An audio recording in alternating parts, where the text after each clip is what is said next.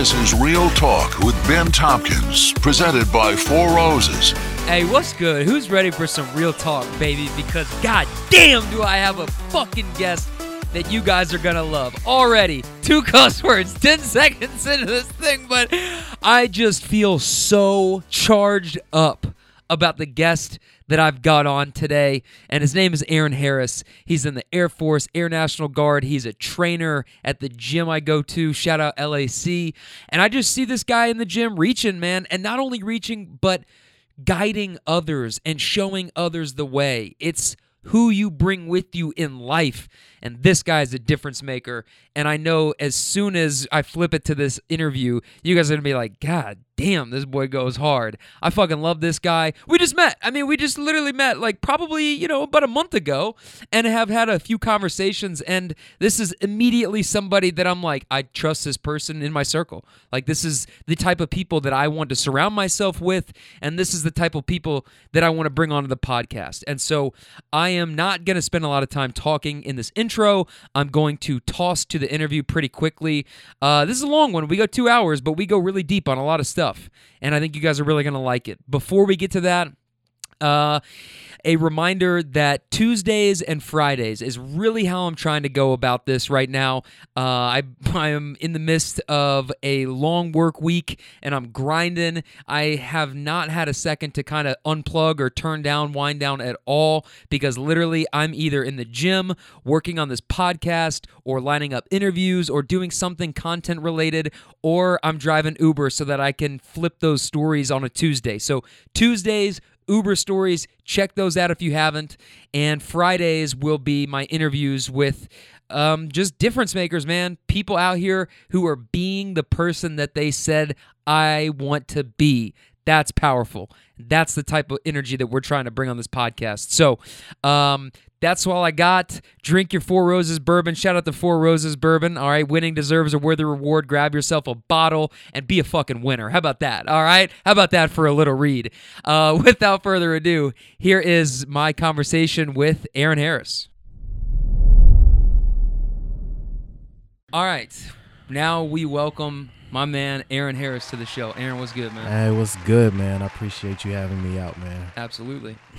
Glad that you can make it to the studio. What do you think of this place? Man, I love it in here, man. You got a bunch of stuff I'm vibing with already. This JFK pick, the Willie Beeman. We already had a little, moment about that. Hey. I love the studio.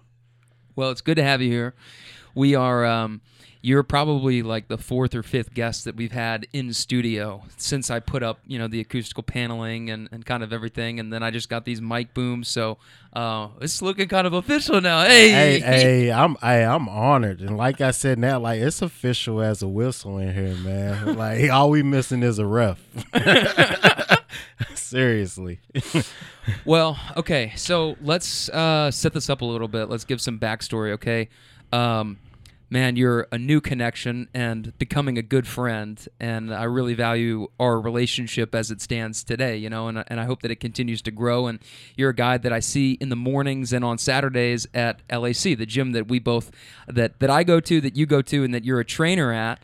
And we just started, I don't know what it was, like one day just, you just say one thing and then it's like, whoa, what was that? What was that energy, right? And then you're just like running with it. And so we've had these little things and we've done a couple of workouts together, and it is a fucking honor to have you sitting in here. So thank you so much for joining me. Hey, man, praise all goes to you, man. Seriously, man. And honestly, what it was is I seen how hard you was pushing yourself.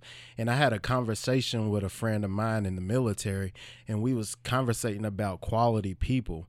And so, like, I was just curious to, what you was doing with your life. So, I was just like, hey, Ben, like, what's up, man? Like, what's going on in your life? You got goals you knocking out? Like, what's going on? And he was like, yeah, man, like, look at my studio. And I'm like, oh. And then I got pumped instantly. I'm like, oh, he is not playing. Yeah, a lot of times we'll just see each other and go, hey. Like it's that vibe right there. And I promise you, man, that gets me through the day. Like I was telling you the other day, man, it was like 4 a.m. I'm doing a 1.5 mile run, trying to get it down in the 10 minutes. And all I could think about was how you was pushing yourself on that sprint. It's like so easy to make the, complacent, easy decision to just coast. But I seen you like excelling. Like so many people let go of the gas, but I seen you like pressing the pedal. So like nothing but respect. That's just where we're at in life right now, man. You know, we got to bust it right now. We're just in that ramp up phase. Most definitely. It's taken a long time to get here. Let me fucking tell you, you know. but that's just, you know, that's part of the game. That's part of the game. That's why you lace up the sneakers. That's why you go hard, you know. Most definitely. Most definitely. And so you tell us what you do. So we know that you're a trainer at LAC, but also you're in the Air Force. So tell me a little bit about that. Correct. I have been in the Air Force for 8 years now. So, like, as far as my job and everything goes, I'm a security forces member. So basically, like, you know, your glorified cop in the Air Force. Okay. So, you know, your day to day, we work like 13-hour shifts, you know, just all day. But, you know, it's a great job. I want to believe that it's one of my best decisions I made in my life as far as the opportunities that the job has brung. The doors that has opened since I've been in this organization has been awesome. Like, the people treat me well. Like, it's really been a benefit to me, and it's just a blessing to be in a position where, you know, you could give back, and, you know, your sacrifice is, you know, understood and honored, you know, it's just a great feeling. So do they have a base here in Louisville, or are you outside of Louisville, or how does that work? Yeah, it's an Air National Guard base here it's located on Great Lane here in Louisville, real close to the UPS shop. So it's like, the crazy thing is I was calling around for an active duty base 8 years ago. Like, I didn't even know this base existed. So I was calling around, like I think I legit Googled Air Force and and I got redirected to this Air National Guard base. And I talked to the lady on the phone for 5 minutes, and I was like, yeah, let's do this. So I met up with a recruiter, and it was, the rest is history. Why Air Force? I mean, what made you want to just jump into the military? Like, how did that decision come about? Man, my father was in the Army for 7 years, and at that time, it's kind of unconventional the way I did it. I didn't join right after high school. I actually turned 21 in boot camp. I turned 21 in boot camp.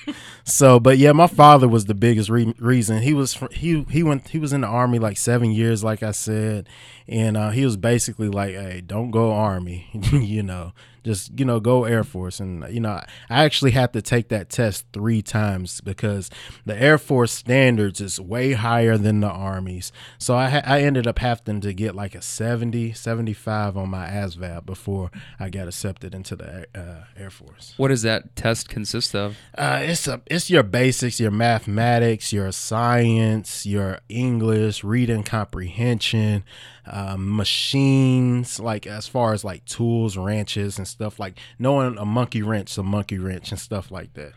I'd be lost. All right. You said math and fixing shit with your hands. I'm done. I'm cooked. Hey, it took me 3 times. I had to take a ASVAB for Dummies book. I was doing all type of research trying to pass this test, man. And it was a blessing because I had 2 wonderful parents, you know, and they let me quit my job. And all I did was focus on the ASVAB, and I focused on losing weight because at that time I was 80 pounds overweight. So I had to lose 80 pounds, and I had to pass the ASVAB to even be able to get into the Air Force. How quickly did you have to lose that weight? I lost that weight in 6 months, man. Damn. Yeah. Oh my God. Yeah. It was, and the crazy thing was, it was just discipline and consistency. I didn't back down. I didn't give myself no days off. And like I said, it was kind of a blessing because I had parents that understood my situation and allowed me to quit my job. So all I had to focus on for 6 months was passing that ASVAB and losing weight. Like, I turned my phone off. I let my little brother have my car. So pretty much, like, I was just like, hey, me. You were all in. That's exactly what it was. I was all in. Yeah. What did it feel like when you finally weighed in and saw that and passed the test? What was going through your mind? Bro, it was amazing. Like, it was like like dopamine. Like, it was like on that type of level, bro. I was like, oh my God, like I really did this. Like, and sometimes even presently, I got to remind myself what I'm capable of, because even that feat, like, even like, I know it isn't like sung off the rafters or anything, but like that's my feat that I've accomplished. And, I feel like if you could accomplish anything like that, anything you apply that formula to again, you could accomplish it. I feel like once you prove to yourself that you can actually set a goal and reach it, then you're like, fuck, did I just unlock the cheat code or something? You know what I mean? You're like, okay, now why? I shouldn't have to prove myself, right again. Right. But once you do it one time, then it's like you've just unleashed something within you that you're like, I got this shit. Like, look what I did, last year or 6 months ago or whatever. Yeah. Like, I went through all that. I can't get through this. Come on, man. Yeah, and honestly, that's exactly what it is. And honestly, it is a cheat code. And the cheat code, I believe, could be set up to one word. Is like self-belief. Like, believing in yourself that you could achieve that. And it's so easy to get caught up into what everybody else is saying.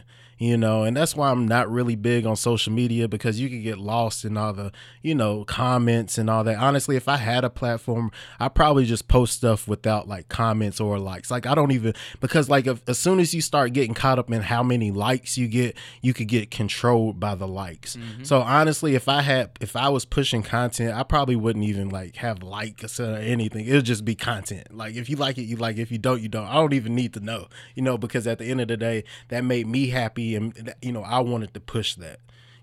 It's hard because as I'm putting out these episodes and putting stuff out and looking at how many people are listening and stuff like that, like it's hard not like you're addicted to looking at it, right? I mean, come on, I look at it, but I try not to put too much in it because it's just like an emotional letdown. You're just setting yourself up for failure, at least at the beginning if you're doing something, especially because, and that's like the big reason I didn't step on that scale for the first 3 months is like, you know what, that number doesn't matter right now. What matters is the process. What matters is being consistent. And with this podcast and everything like that, it all that matters is consistency and good work, and people will find it eventually. So if I feel like I spent 48 fucking hours putting together a really good episode and 27 people listen to it, I'm not like, oh, fuck me. I mean, I am kind of like, fuck me, but you know what I mean? But I'm also like, that's not what I should be worrying about. Right, most definitely. Bill Belichick, right? Everybody knows Bill Belichick. Patriots, Tom Brady, easy, right?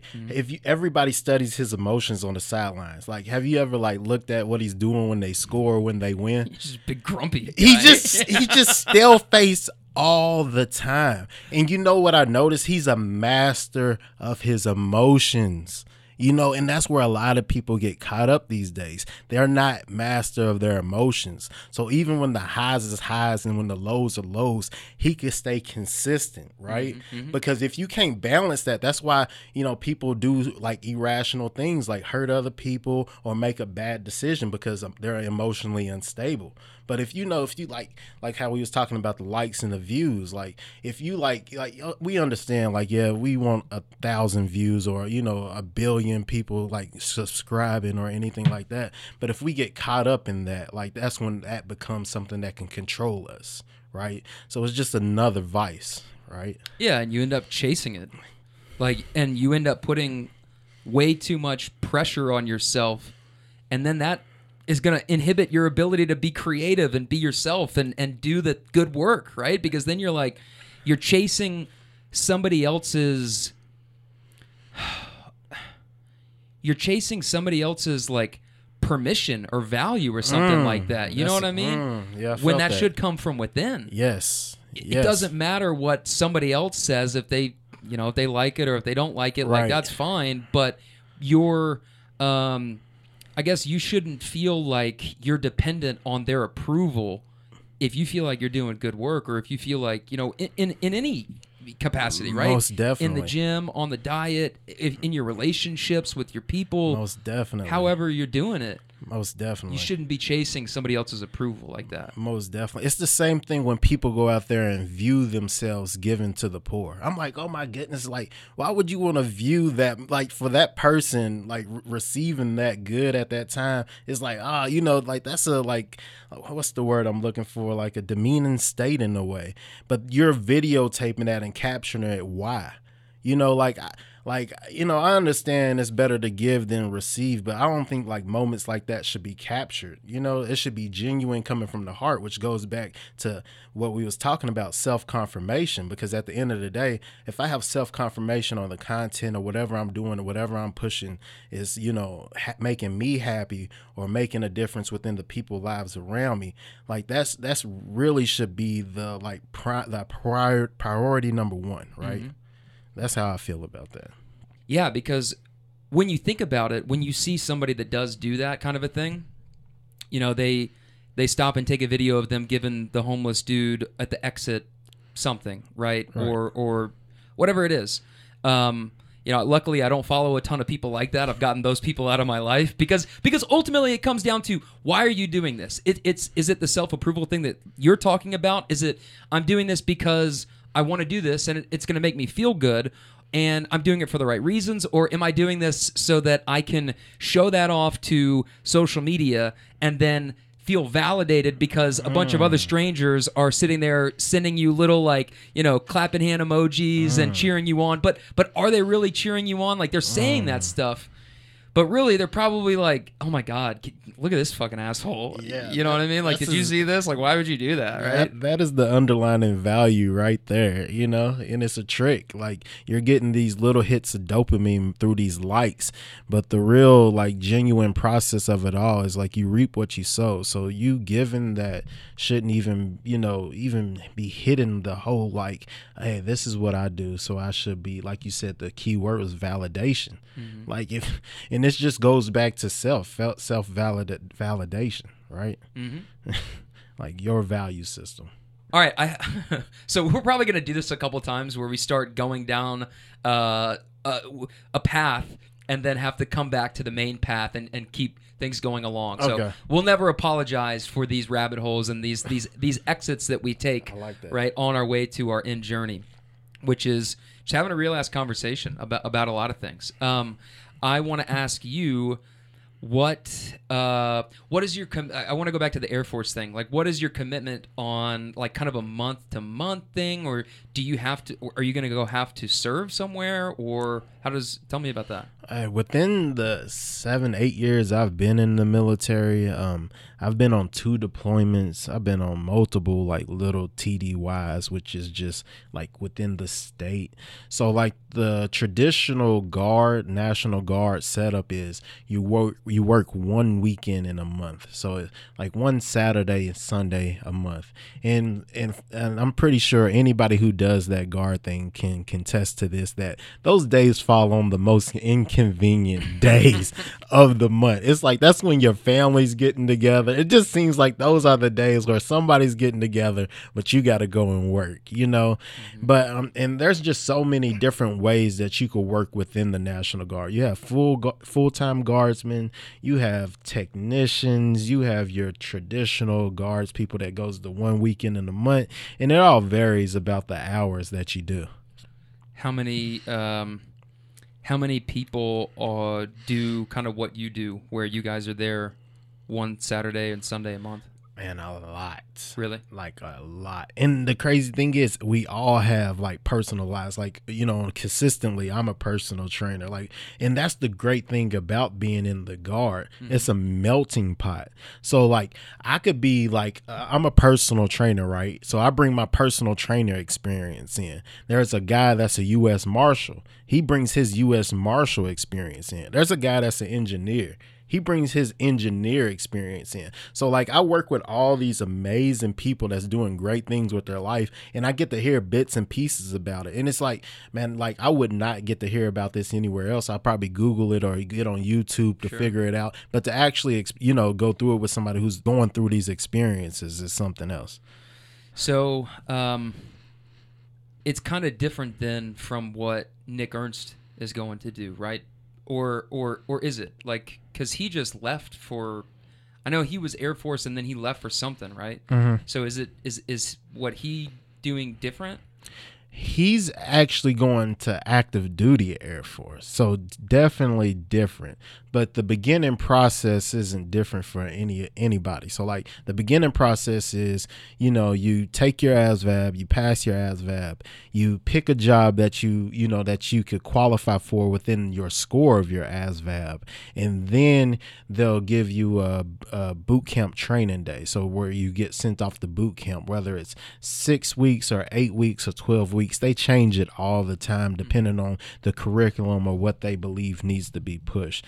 So that beginning phase isn't that much different than anybody. And right now, because of COVID, like we used to have where your family could come out and like witness you graduate, used to put on a big parade. There isn't none of that happening right now. So I know. So and I was having that discussion with him. I'm like, oh man, you get to see your parents and everything. And I wasn't thinking about COVID. He's like, oh man, you know, I'm not gonna be able to see my parents. And I'm like, oh dang man, you know, I'm sorry to push that, you know, bring up that like soft moment, you know, because there wasn't nothing better than seeing my parents, you know, at the like, because you're pretty like I've never been to prison or anything, or I've never been confined for a long period of time. So like that 8 weeks of not having a cell phone, not being able to listen to music, ultimately not to be able to make a bunch of choices on your own, almost, you know, in a way felt like confinement, you know, because I wasn't making my own decisions.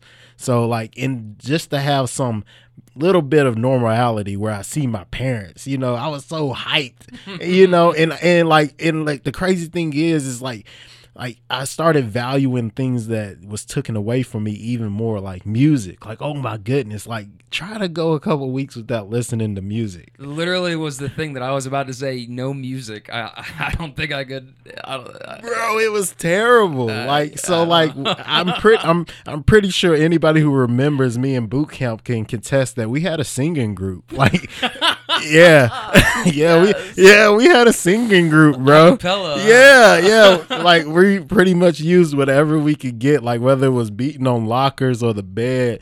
And honestly, I got a funny story where like, so I was in the day room one day. That's just where we get all our mail and everybody comes in there and sit and we deliver mail to everybody, right?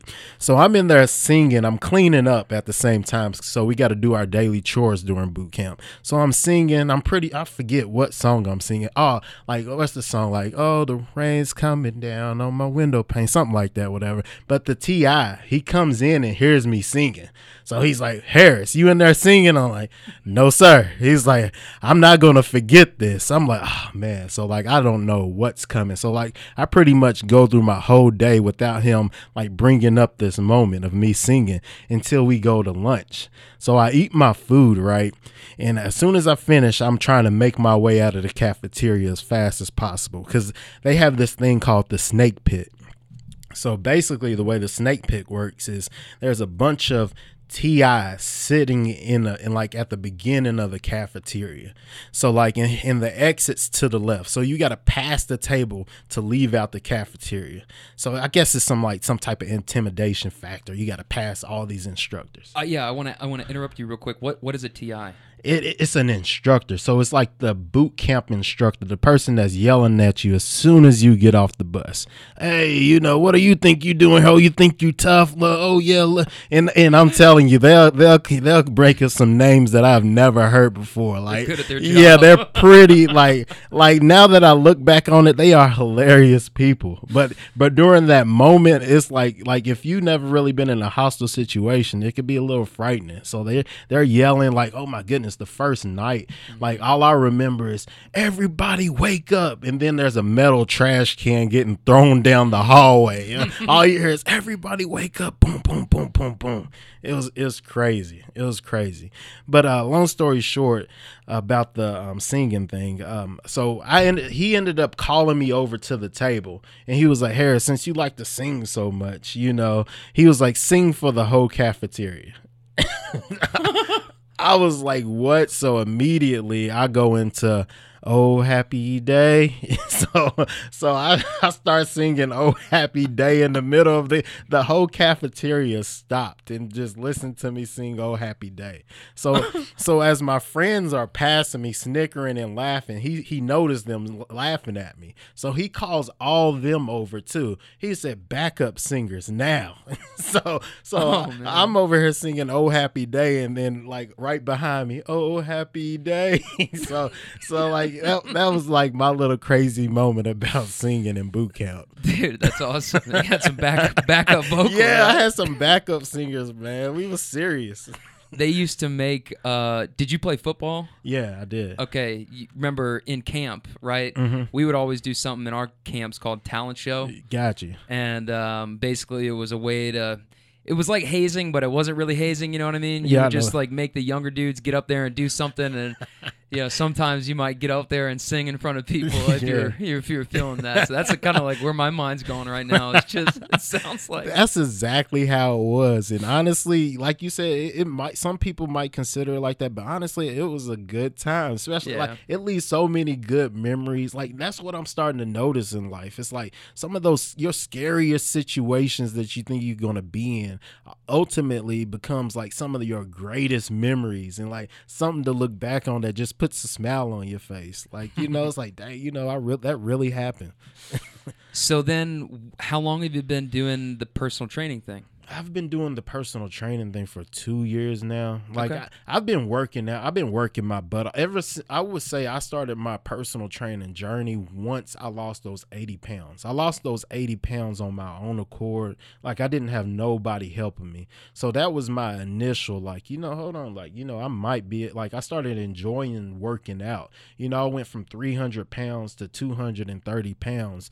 So, I was like, I really enjoy working out. Like, what's that one saying? It was like, if you want to do something that you'll do for free, and then you'll never work again, right? Mm-hmm. So like that's pretty much what I'm doing. Like I would pretty much do this for free. Like I have hour sessions, and then like I'm still pushing these people, and we're having a good time. And then I look up at the clock. I'm like, oh man, we're like we're like 10 minutes over. I'm like, hey, do you still got another set in you? And they like, yeah, not today, but that's what I'm willing to do. I'm willing to go over because, this makes me happy. Like that hour felt like 30 minutes and sometimes it only feels like 10 minutes because you know what they say, if you having a good time, time flies when you're having fun, right? Yeah. And that's legit what I'm doing. I'm having fun, Good. Good.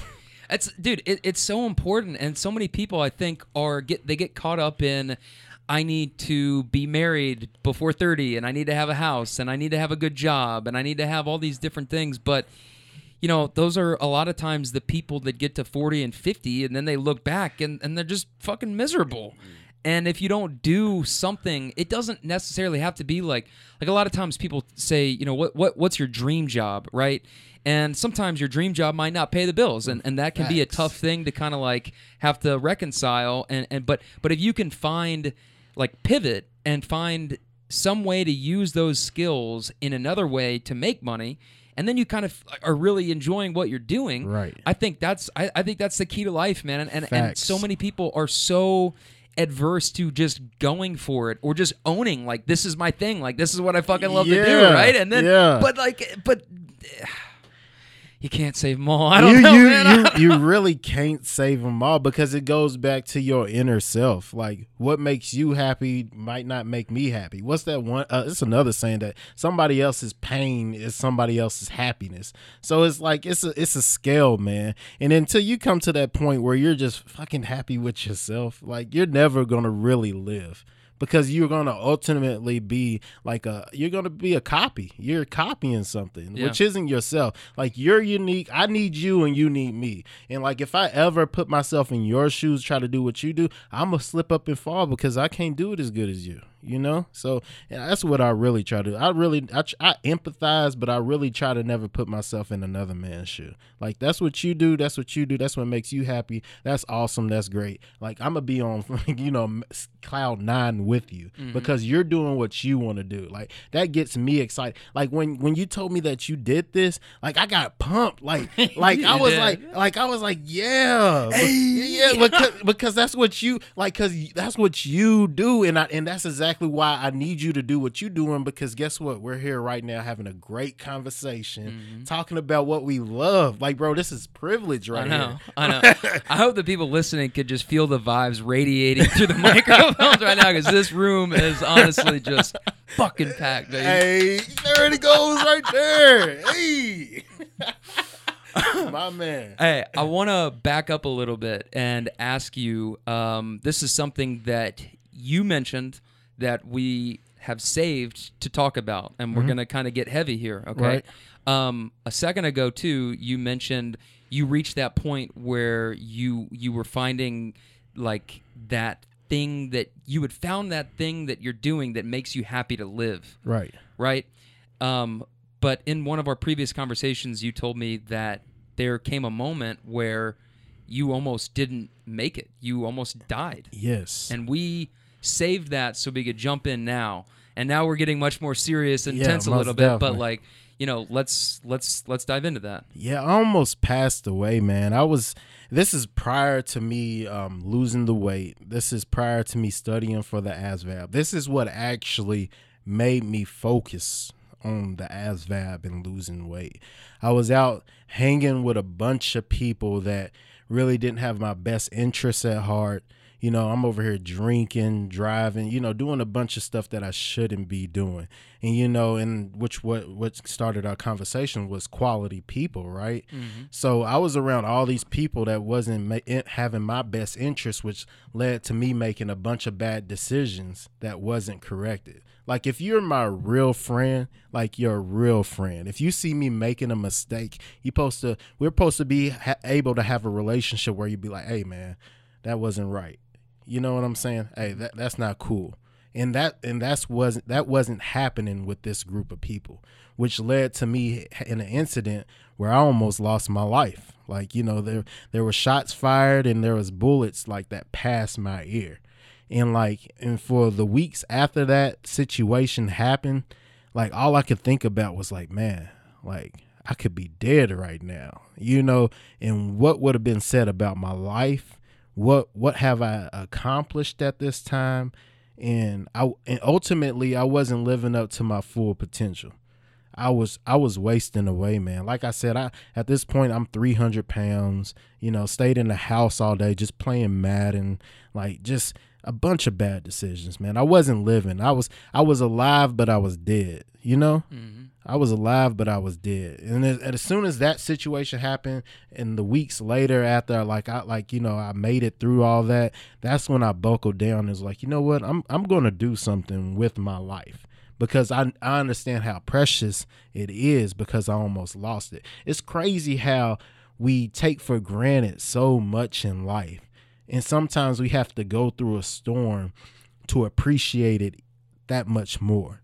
Like, it's so crazy. Like, we all breathing right now. Anybody who's listening to this, they're listening right now. Mm-hmm. But do you know how precious that moment is? You know, that this moment right now, my connection with you, Ben, looking at you in your eyes, this moment right now that we have, we'll never get it again. Like, and that's crazy, right? Mm-hmm.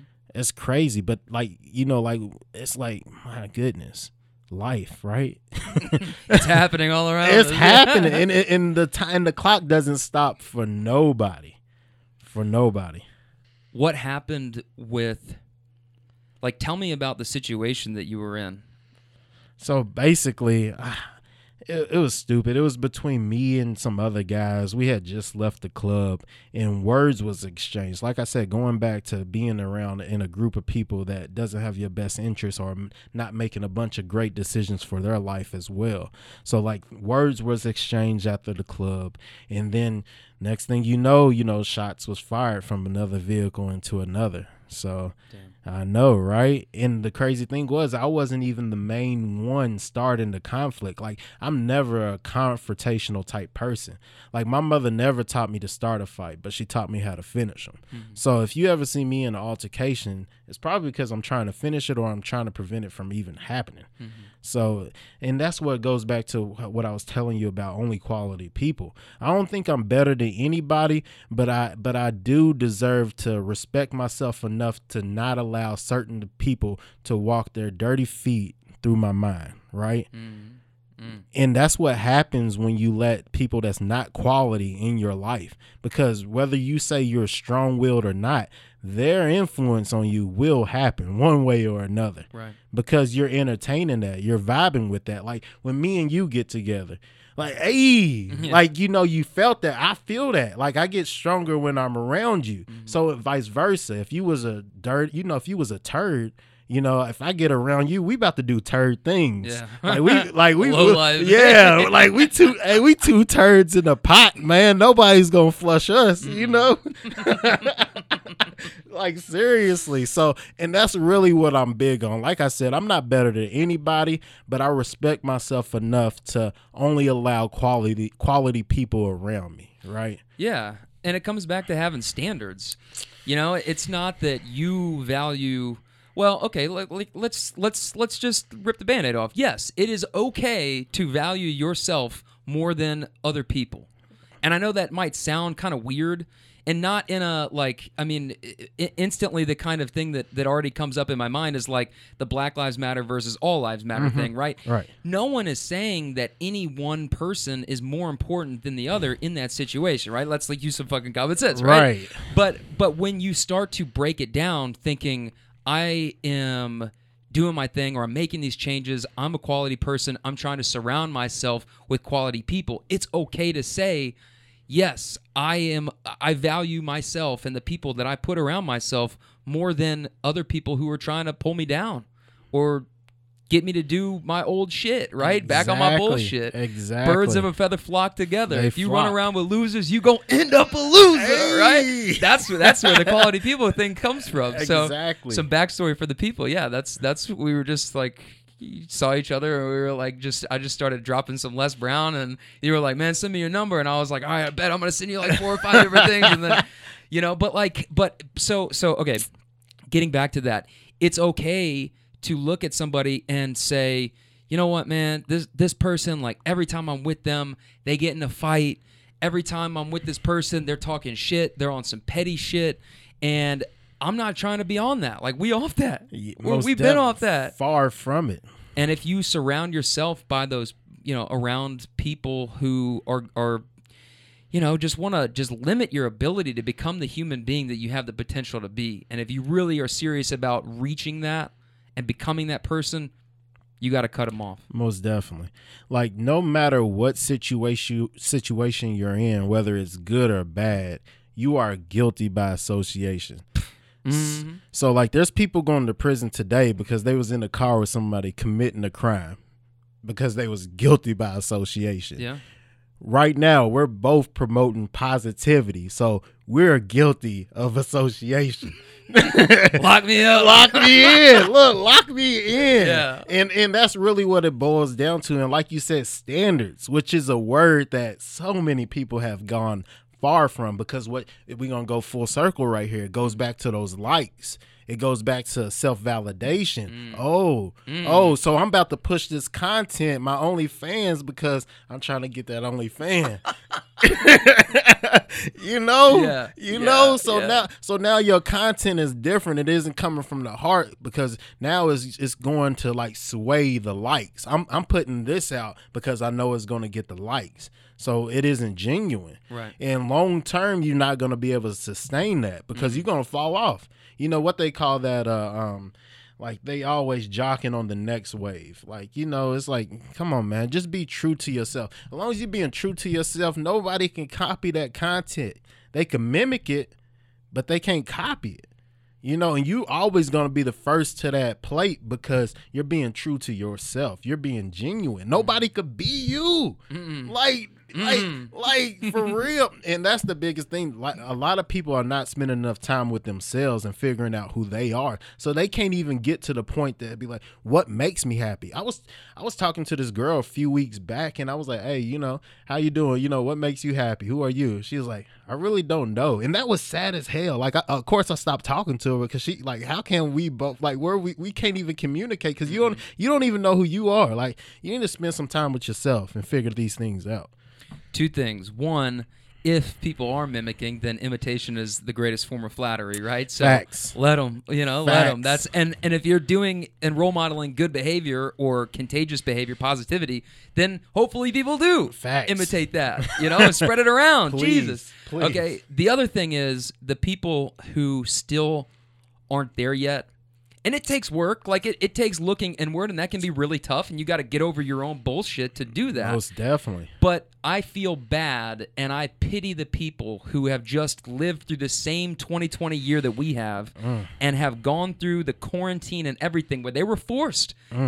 They were forced to sit in a room by themselves, not have anywhere to be, and yet they're still the same person today, still doing the same bullshit. I pity that person.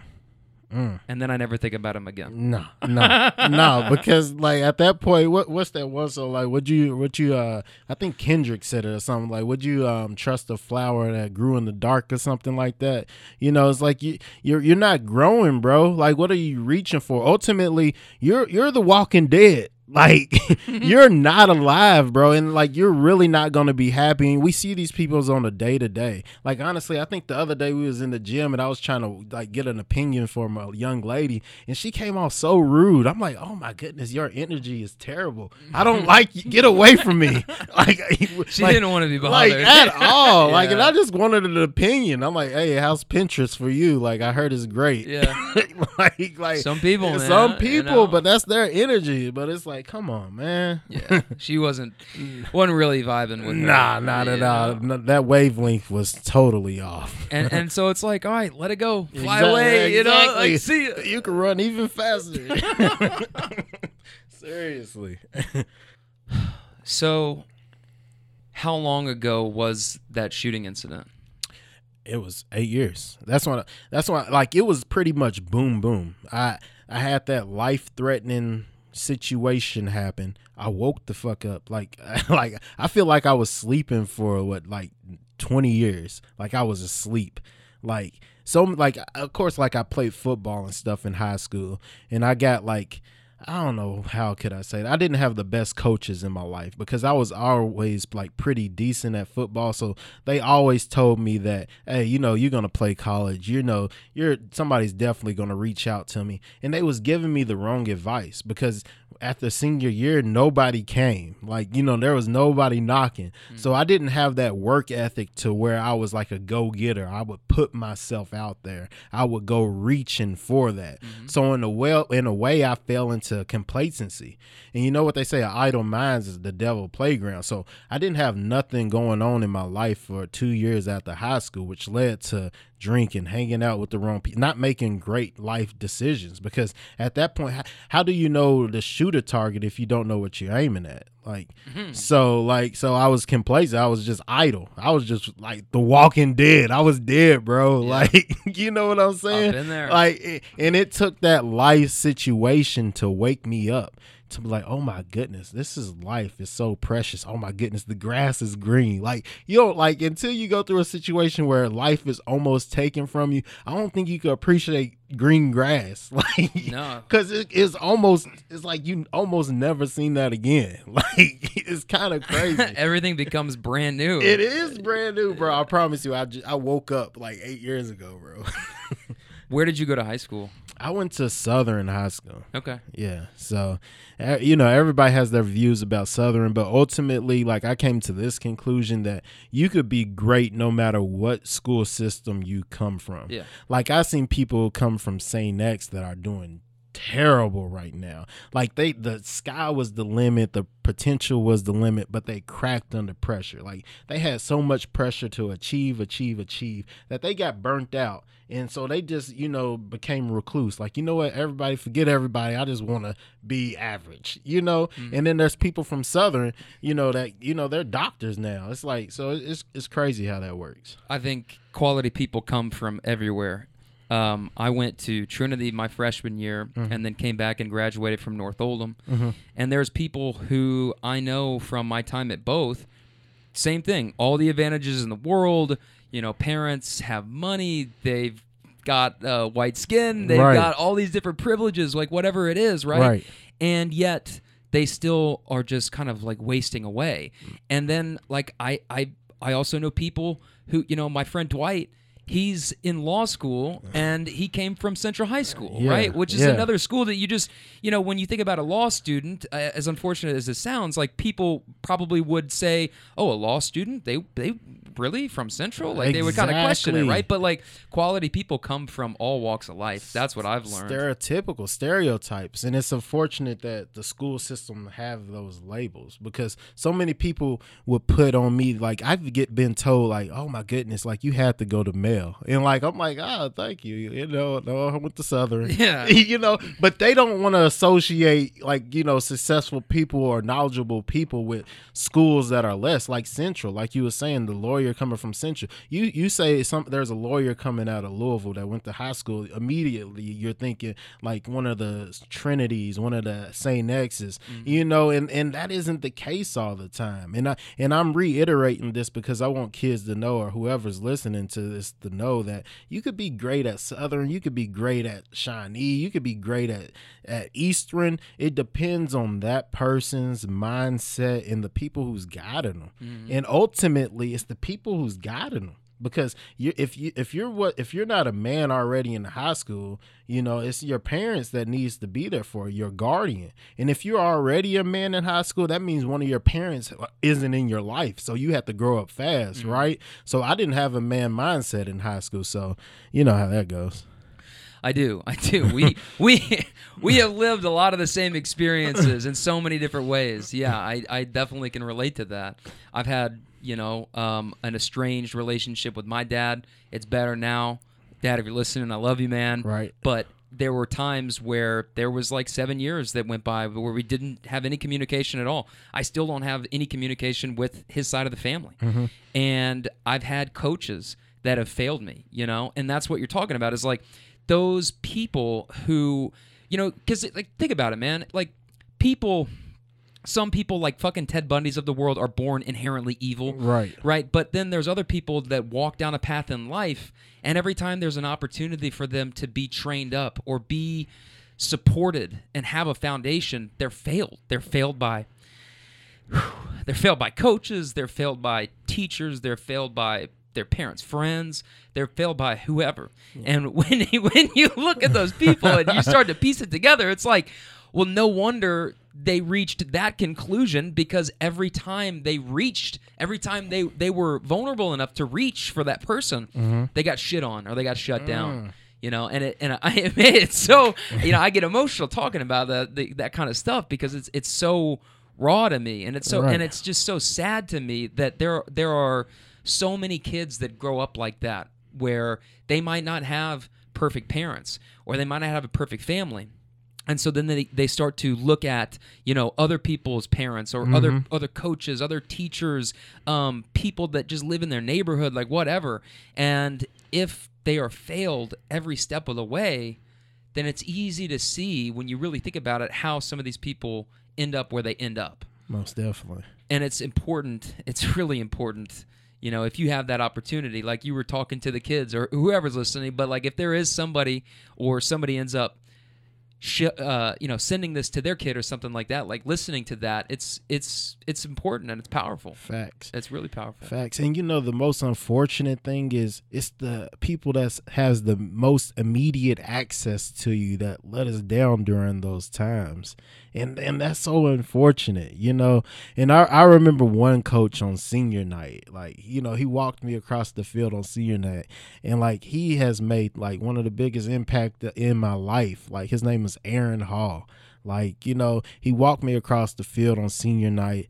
I was failing some classes freshman year. He helped me during the summertime pass these classes, and then he made me like his student aide senior year. And I wasn't grown enough to thank him then. Like I wasn't, mature enough to see what he was really doing. Until I actually graduated high school and life hit me smack. Yeah, this is life. We need you to make money, pay bills, good credit score, life. Be an adult, goddammit. Exactly. Until life hit me, I'm like, oh shit. You start realizing like who's really in your corner. Yeah. And your support system means everything. And sometimes it's just, sometimes conversations need to be had, or And sometimes you just honestly you just need to man up. You need to man up. And if I had this mindset at a younger age, who knows? I probably, I don't even know if I told you this. I ended up walking on to Louisville's football team. Really? Yeah. But I probably that was one of my dreams, is to play college football. But instead of me having to wait till I was 3 years removed from high school to walk onto Louisville's football team, I probably would have just, had a scholarship from high school in order to play my 4 years out. Sure. Instead of having that break, and which comes back to guidance or being, your stick-to-itiveness. And like you said, the people around you that can make that biggest impact. And now I always think about, dang, why didn't, why wasn't I, blessed with a great support system, people that could guide me, and everybody isn't. And maybe I'm talking to the person that doesn't have that. And guess what, man? It sucks for you, but read a book, stay up late, and bust your butt, man. Bust your butt, because you could do it. And sometimes you just have to build it for yourself. That's the whole thing that I've realized really is moving away and coming back is no one at the end of the day is no one's going to save you, man. You got to do it yourself. You got to be willing to do it yourself. And you can't, it's easy to get feeling sorry for yourself and pity yourself if you haven't had that support system, if it wasn't built in for you from the beginning, right? But okay, so then you've got an option. You can either bitch about it for the rest of your life and see where that gets you, or you can build it yourself. Okay, I didn't have that, but what am I going to do about it? Well, I'm going to make it. I'm going to create it. Right. And go from there. Right. There was something else that I wanted to jump back to in the last couple of minutes that we were just talking about. I get so many things that just pop into my mind. I know, and then I'll just be feeding off of you. I know it.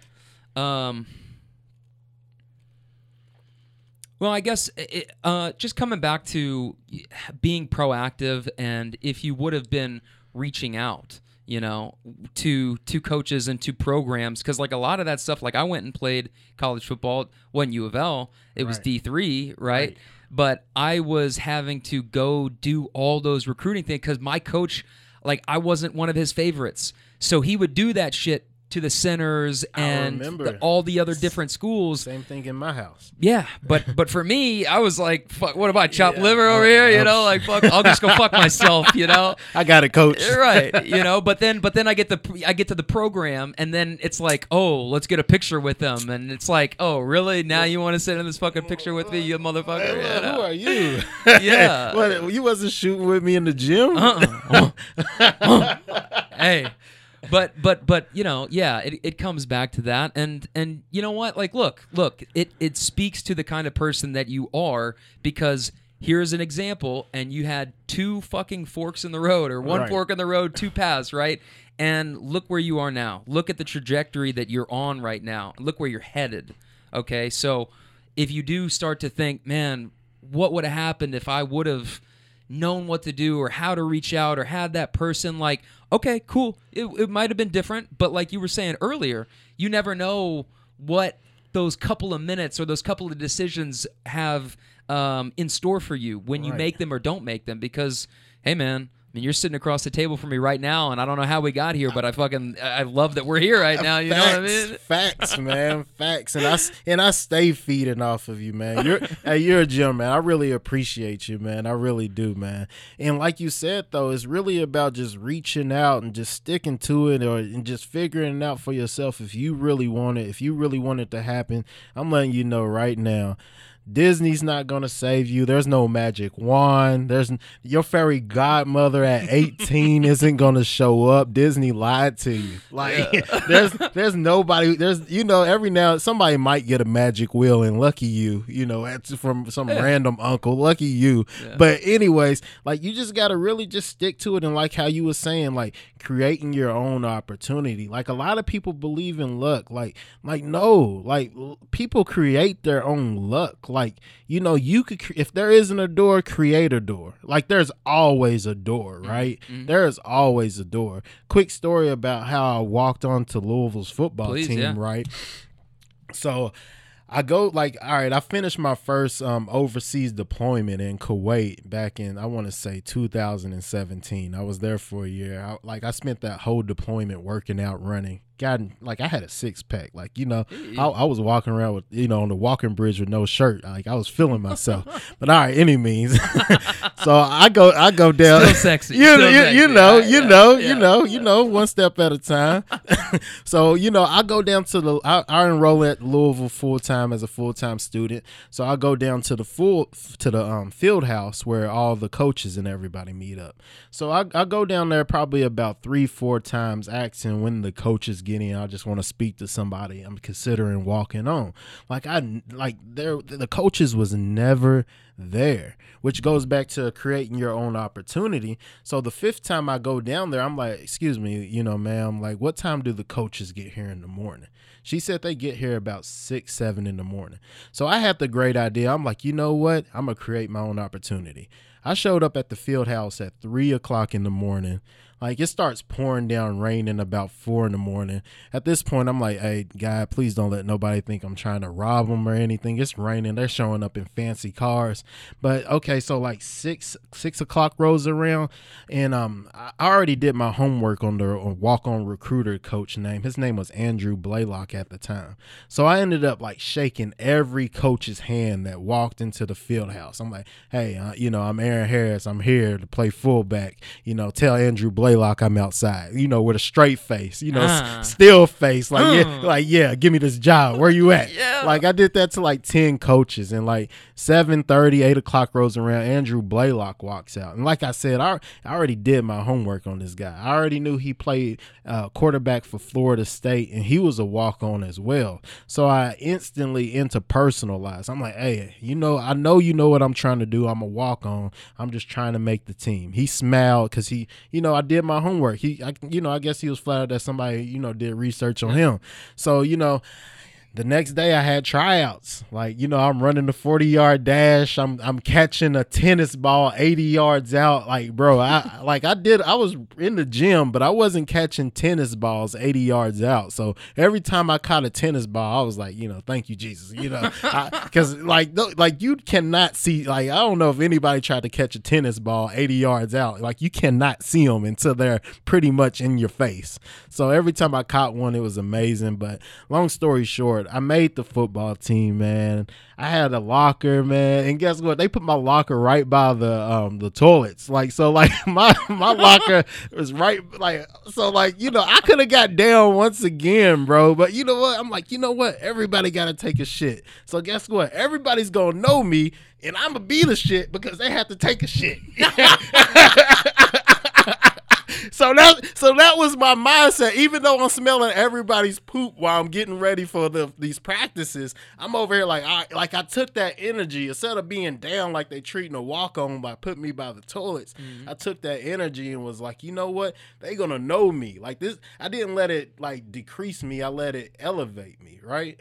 It's a mindset. Yeah, it's always a mindset. We always got two choices, man. And you earned that locker. Hey, I did. Like, even though, you know what I mean? Like, so when people like buy houses in a not great part of town or something, it's like, dude, you fucking earned that house. You know what I mean? So like, be grateful for what you got. Facts. And you're sitting there at this locker that, you know, there would be a lot of other people that would be wanting that locker, right? But you did it. You were there in the morning. Facts. And you did your homework. And there's a saying that luck is like the meeting point of hard work and preparation and timing or something. I'm hovering around it, but that's what it is. You know, there's you make your own luck sometimes. Like this, sure, there's sometimes you just get lucky, right? Facts. But most of the time, when things do pop, it's because you had a goal, you had an opportunity, and or you didn't. You just were prepared, and you were on the right time, on the right path, and you created your own opportunity. So that's definitely. A fucking awesome story. What year were you on the team? That was 2018. It was the first year. It was right after Charlie left, and Bobby got there. It was Bobby's first year back after Charlie left. Yeah. He tanked pretty quick. I wish that man would have never left. If I feel like if Charlie would have never left, Louisville would, like, I'm not saying that they're a terrible team at all. I'm just saying they would still be up there, you know, because they was always like 1, 2, 3 when Charlie was there. Yeah. So, you know, like, man, like bro, you would have had a dynasty, and there's nothing here in Louisville, bro. So it's like that. I think that's when sometimes people's ambitions get in the way of, you know, what they currently have, like being happy with what you got. Like, bro, you still changing a lot of kids' lives. Like, look at all the prospects he brought in. A majority of those kids are now in the NFL. Yeah, they are. Like, the Jets is pretty much Louisville. Like, legit. Bilal Powell has Like- hung around in the NFL forever. And all these is like Charlie's kids. Like, you know, like it's like golly, and Lamar, like Charlie's kids. Mm-hmm. You know, so it's like it's just crazy, man. But And then, so you played a season or a couple seasons or what? See, that's the thing. I didn't even get to make it to the season because what happened is that I want to say 3 months into me practicing with them, going through all the strength workouts and everything, the report came back that my college eligibility was up. Yeah, I got hit again with the brick over my head. Yeah, once again. Yeah. How was it up? Because you had aged out or what? No, I see, and this goes back to guidance, right? So I didn't know that if I would have enrolled, because at the end of when I graduated, I enrolled full-time in college. After high school, I enrolled full-time in college. Mm-hmm. So as soon as you enroll full-time in college, your eligibility clock starts. So if I would have just enrolled in 1 or 2 classes, I would have saved my eligibility. My clock would have never started. That's why you got some people that's 40 years old that could play 4 years of college football. Yeah. Like, have you ever seen the 50-year-old kicker that's like kicking balls right now? Like, he's 50 years old, but he's the kicker on the football team. And I was like, man, that's amazing. But, you know, like, and this goes back to guidance. If somebody was really like, you know, I'm not saying that I needed somebody. Well, I kind of really did needed somebody to let me know the ropes. And like, and if I was wiser at a younger age, I probably would have reached out and asked somebody to be my mentor. Like, hey, if you don't have a mentor, you need a mentor, somebody who's doing what you're doing or trying to do what you do, so they could let you know about potholes before you get there. Like, if somebody talks to me right now that's thinking about college or anything, I'm an immediate tell them, hey, don't enroll full time, you know, just to save your college eligibility, you know, Sure. and little stuff like that. I would have made it. So you graduated from U of L then? No, I did not. As soon as all that happened, I went on another deployment. So I got deployed again. So and that's the thing about being in the military is like you have your, you know, dedication to the country and what you need to do. So I went overseas again. I got it. I didn't enroll back into the next semester, so I'm still on my journey into getting my bachelor's degree. I have an associate's, but I still have yet to obtain my bachelor's, which is in the works. How many hours do you need? I actually need about 60 hours. Okay. 60. So I believe within about 10 months I just enrolled into healthcare leadership at U of L, so I'm pretty much, you know, all online. So Okay. whether if I deploy again or not, I'm gonna just knock it out. We're going to have a big celebration when you reach those 60 hours. I hope Bro, you know that. We're bro. going to have a fucking bash. Hey, All right. hey, let's do it. Yeah. Let's do it. Oh, yeah. We're going to celebrate that. Long time coming. Man, I know we've jumped around a lot of different places in this. Yeah. But that, you know, I wanted to make sure that sometimes I've realized this when I write out all the questions, I try to have like these perfect questions that are going to elicit these awesome responses, and then I end up like being way too rigid, and it doesn't really flow as well as I want it to, and I end every fucking thing like, man, it went well, you know what I mean? But like it didn't go as well as I wanted it to. So I wanted to just keep this one just free flowing, and we don't have a script that we're going off of at like all. that. Literally no questions written down. I knew that you had told me I wanted to ask you about all the things that you were doing, and I wanted to ask you about your near-death experience. And man, I had a near-death experience at the beginning of the year. I have never talked about it I did not know that. on this or anywhere else really. A really good. I've had two. I've had well. let me. How many do I really want to like? Maybe 2 or 3. Okay, and it comes back to what we were talking about earlier, is just being at that point where you know that you have to make a change, or else you're just like you're over it. Right. And when you said the idle mind is the devil's playground, that is literally I was at the end of my rope, man, in 2015. I had just come back from being in Europe. I did like a study abroad program, traveled solo for like 6 weeks after that. So I was over there for like 10 weeks. I had an awesome time, but then I come back. And when I come back, everybody in my circle is either back at school or by this time, late summer, other people have accepted jobs and moved to other cities. So now I'm back at home. I'm living in the basement of my parents' house, and I am literally like, I went from being so high up, traveling around, meeting new people constantly. Like, that's where my energy comes from, is just like chopping it up with people, really. Right. And I come back, and then I'm just like, I'm idle. I am literally not moving, dude. I don't have a job yet. I don't even know if I'm going to go after like what I studied for in school. I had no idea what I was about to do, but I was overweight, and a lot of times like it's toxic. I put a post up about this the other day. Like, it's toxic how much my self-worth is aligned with my body image. And that's just what happens when you got a dad who's a Marine and a former football coach and just a badass. And, you know, it's like, that it is what it is. But, you know, I got back and all these things were just like, I was just chilling. I was just wasting my time. And I was in a bad place. And thankfully it wasn't my time, but I came really close. Right. Like standing on the roof of somebody's house and thinking like, I'm going to jump down and I'm just going to try to land on my neck and just snap it. Like, that's fucked up. That's really fucked up. Most you know? definitely. But I got down and I was okay after that. And then I got really motivated, and it wasn't soon after that things started falling into place for me, because I started doing the right things. I started taking care of myself. I started surrounding myself with good people. I started setting goals and actually working every day or every week to achieve those goals. And within a couple months, I flew out on a plane to go interview with a company out in the Bay Area, and Southern Glazer Wine and Spirits. And they were like, hey, yeah, if you want to fly out here, we're not going to fly you out here, but if you want to fly out for this chain sale merchandiser position, okay, which is like Kroger's and Walmart's and like anywhere that sells alcohol that's a grocery store or something like that, I'm like, bet. Because if I stay here, I am toast, man. I can understand that. I hop on a plane, man, I nailed the interview, and I come back.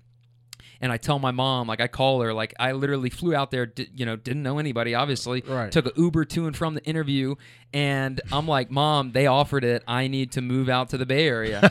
And so my mom and I found like a room to rent on Craigslist for like $1,500 a month. A fucking room, okay? But that got me out there. That got me going. And then in a couple of months, I was able to find a couple of other guys that worked in the industry, and we rented a house together, lived with them for a year. So now that's my 2016. And I was running a lot. I was playing flag football a lot on Saturdays with this like meetup.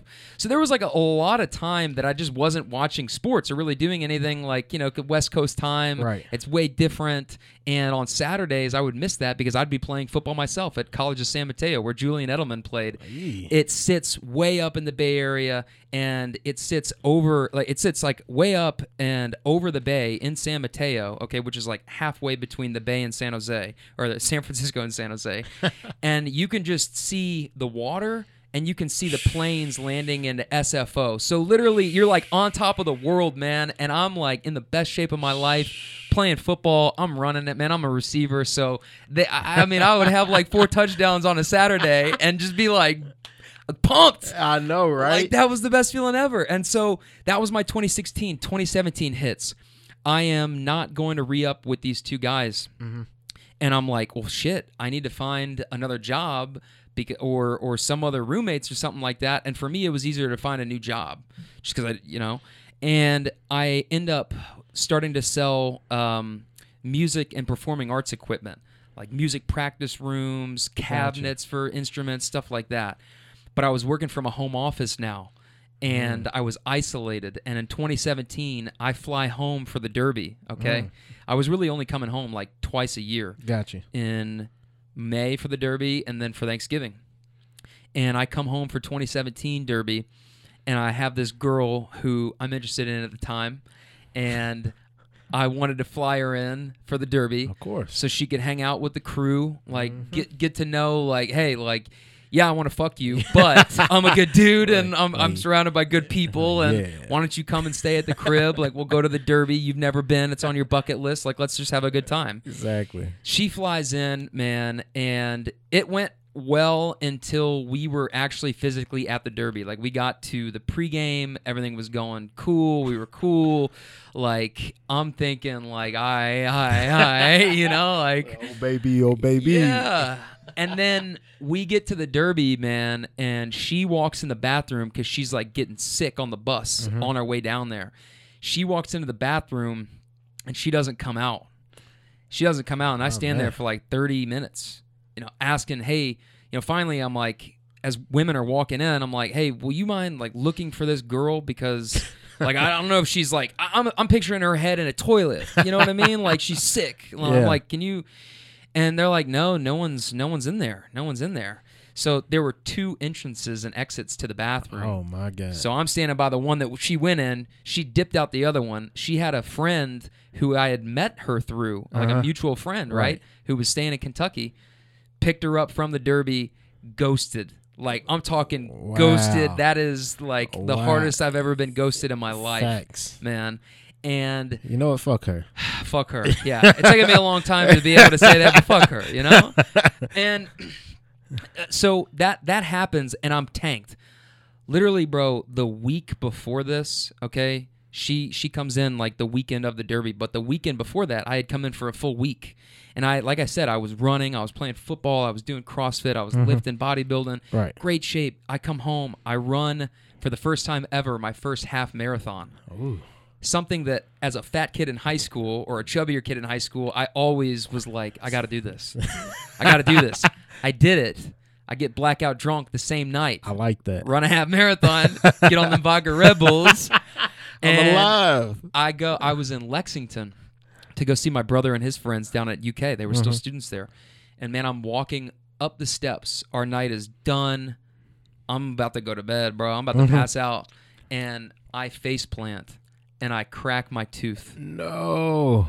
My face was fine, no abrasions. My tooth is cracked. I wake up the next morning, didn't even realize I did it. I'm just like flicking this tooth in my thing. I'm like, oh, fuck. Like, no. He's looking in the mirror, my money maker. I got this girl who's flying in the same week, right? This is like the weekend before. Then she ghosts me at the Derby. Then I get back on a plane to fly back to the Bay Area. And I'm just depressed. I'm done. I'm cooked, man. I can't do anything. Like, I'm embarrassed. I'm thankful that I'm working from a home office because I don't have to see anybody in the office and explain that. My company is based in Minnesota, so they don't know. They don't know shit. And I'm just sitting there like, what the fuck just happened? Like, what the fuck? In a week, boom. Had a great time. So fast forward, I make it through the rest of 2017, but I'm like barely kind of hanging on, especially towards the end. I get to 2018, and I'm not strong enough yet to admit that I need to leave. Gotcha. But I know that I need to leave. That's deep right there. And I walked to the middle of the Golden Gate Bridge, drove up there, and I looked down, and I was standing on the middle of it. And I just remember, dude, I was just spitting. I was just spitting off of the bridge, counting the number of seconds that the spit would hit the water, like how long it would take. You know what I mean? Really imagining myself just getting up there, muscle up, boom, it's done. It's over with. But I get down. I didn't even get up, but I got off. You know what I mean? Like, I got off of that ledge. I stepped away from that ledge. And I walked back, and about that time was the time that I was like, okay, now I really need to get the fuck out of here, because if I don't, like, that's what's gonna happen. Gotcha. So half of 2018 goes by, and I'm starting to make plans to leave. Man, I quit my job. It was, making pretty good money out there. Right. Quit my job, get out of my lease. My mom comes up, we pack a U-Haul up, and we drive back, because it happened so quickly, me moving out there, that I never really got the opportunity to take time in getting out there. Mm-hmm. But my mom and I took that time as a time to go to different places out west, go to Jackson Hole, and like right around this time, it's so funny, man. We come back to this thing with music, right? How could you live without music? I don't know. But 2018 is when Kanye puts out "I Hate Being Bipolar, It's Awesome," and the fucking album image of that is Jackson Hole. It's the Grand Tetons in Jackson Hole, Wyoming. He's over here relating to you, bro. And I'm like, I don't know it at the time yet, but I'm bipolar. Like I am diagnosed as bipolar. Gotcha. But I don't know it at the time yet. I'm just going through these mood swings. Like, what the fuck is going on with my life? On one minute I'm on top of the world, on the next minute I'm about to jump off the bridge. The right? ups, the downs. So we come back. I spend a little bit of time feeling sorry for myself, as one tends to do. Right. But then I created an opportunity to myself, similar to how you showed up at the U of L football offices. Mm-hmm. I drive over to a radio station over in southern Indiana where I can't, dude, I'm texting this guy. He's like, yeah, let's come and talk to me, blah, blah, blah. But I can't nail him down, man. He's in, he's out, he's doing whatever the fuck. So I'm just like, it's been a couple weeks of this, and I'm like, fuck that. Like, I'm just gonna go. I have the address. I know where you are, motherfucker. Like, so I drive over there, dude, and I just wait in my car until he gets there. I like that. And I shook his hand and told him, like, hey, I got sales experience, and I did a bunch of this stuff in school, and this is what I want to do. And so he's like, all right, man. He only wanted me for my sales stuff. He could give a shit less what anything on the air sounded like, right, or I did. It was just, are you bringing me sponsorship dollars? And so I did that for a year, and I hosted a show here in Louisville. I like that. And that was my 2019. And that was like finally a step forward, right? But then around the beginning of 2020, it was in March of this year.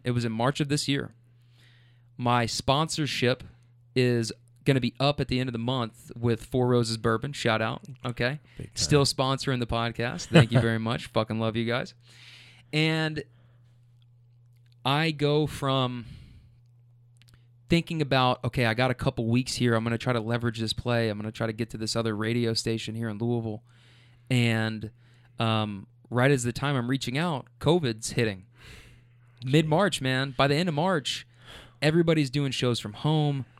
The country is shut down. The world is shut down. We're on quarantine. Right. And the guy that I'm talking to at this other radio station here is like, dude, I just, I don't know what the fuck is going on. Like, I can't add another hour right now. Like, I can't add you on. This is just crazy.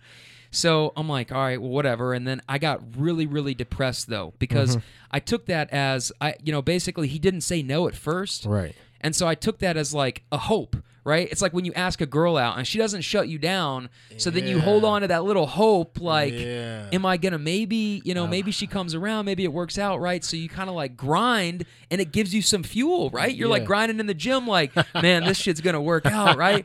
So during the quarantine, that's how the first like 6-7 weeks go for me. And I'm in the garage right here doing sit-ups on a fucking shower curtain on the bottom of the garage floor. You know what I mean? Like just trying to keep it together. Yeah. But finally, the quarantine's about to lift, and I look at this guy, and I reach out to him, and I'm like, hey, man, I told you I'd reach out after the quarantine. Like, stuff's starting to open back up. Can we talk about this? Because I kind of just need to know. You know, I kind of need to know if you're going to be open to this or not. Right. And he just ghosted me. Again, I get fucking ghosted. Ghosting really takes an emotional toll on me, okay? Me too, bro. Because after that, I start to spiral out of control. I really did. And my entire May of this year was eating junk food 2 to 3 times a day, anything I wanted. Comfort. Donuts at 4 p.m. on a fucking Wednesday. You know what I mean? Yeah. Just like, just burying those feelings, not feeling those feelings.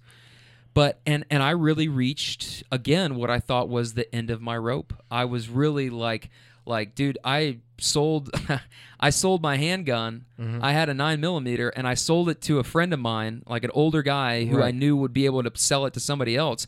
But I got rid of it because it was sitting in my safe, and I would wake up with nothing to do, idle mind, and just look at that safe like, is today the day?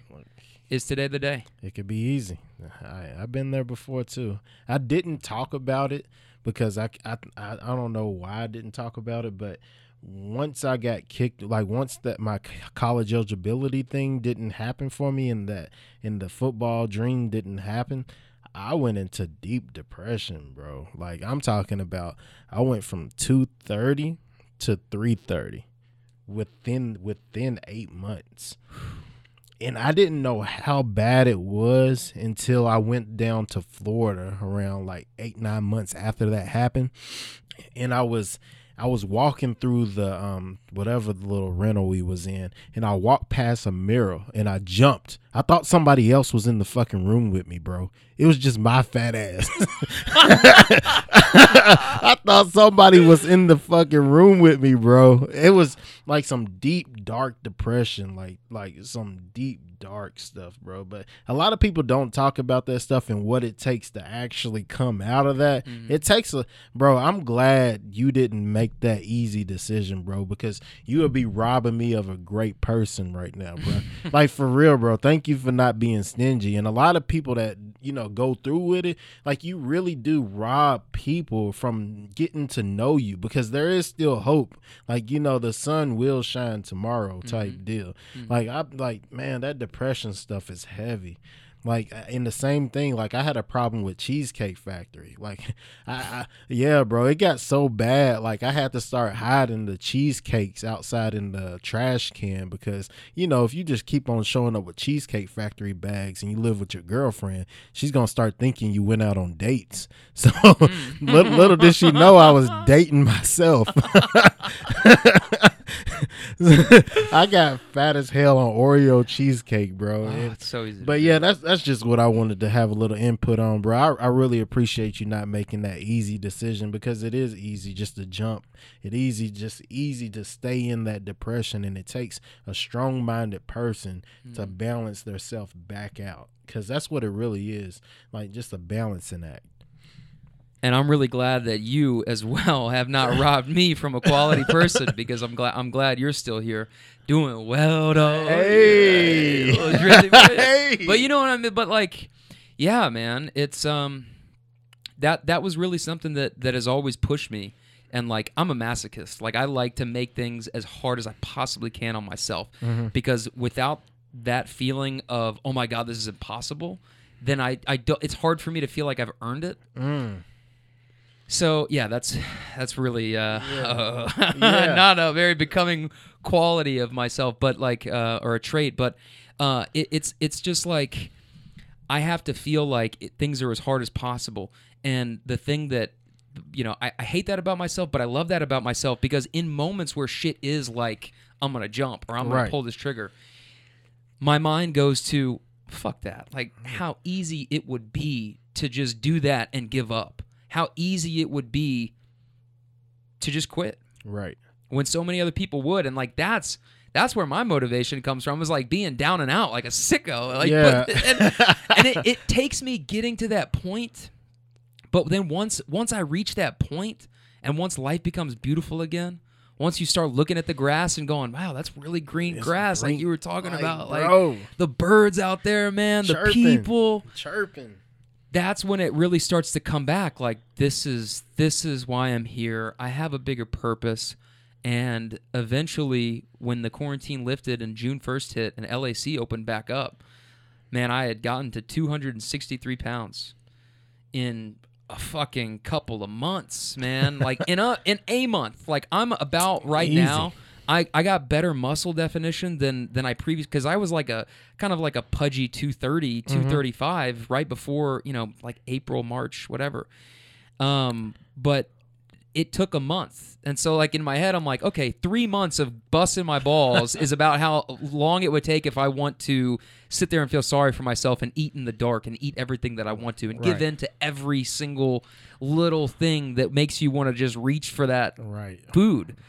And And so now I'm like, okay, now if your mind starts to think that you want to do that to yourself again, just remember this last 3 months as it takes you 3 months to erase that one bad month. And once June 1st hit, like I said, the gym opened back up. I started to get really serious about this and going in a different direction because I felt like I had come back.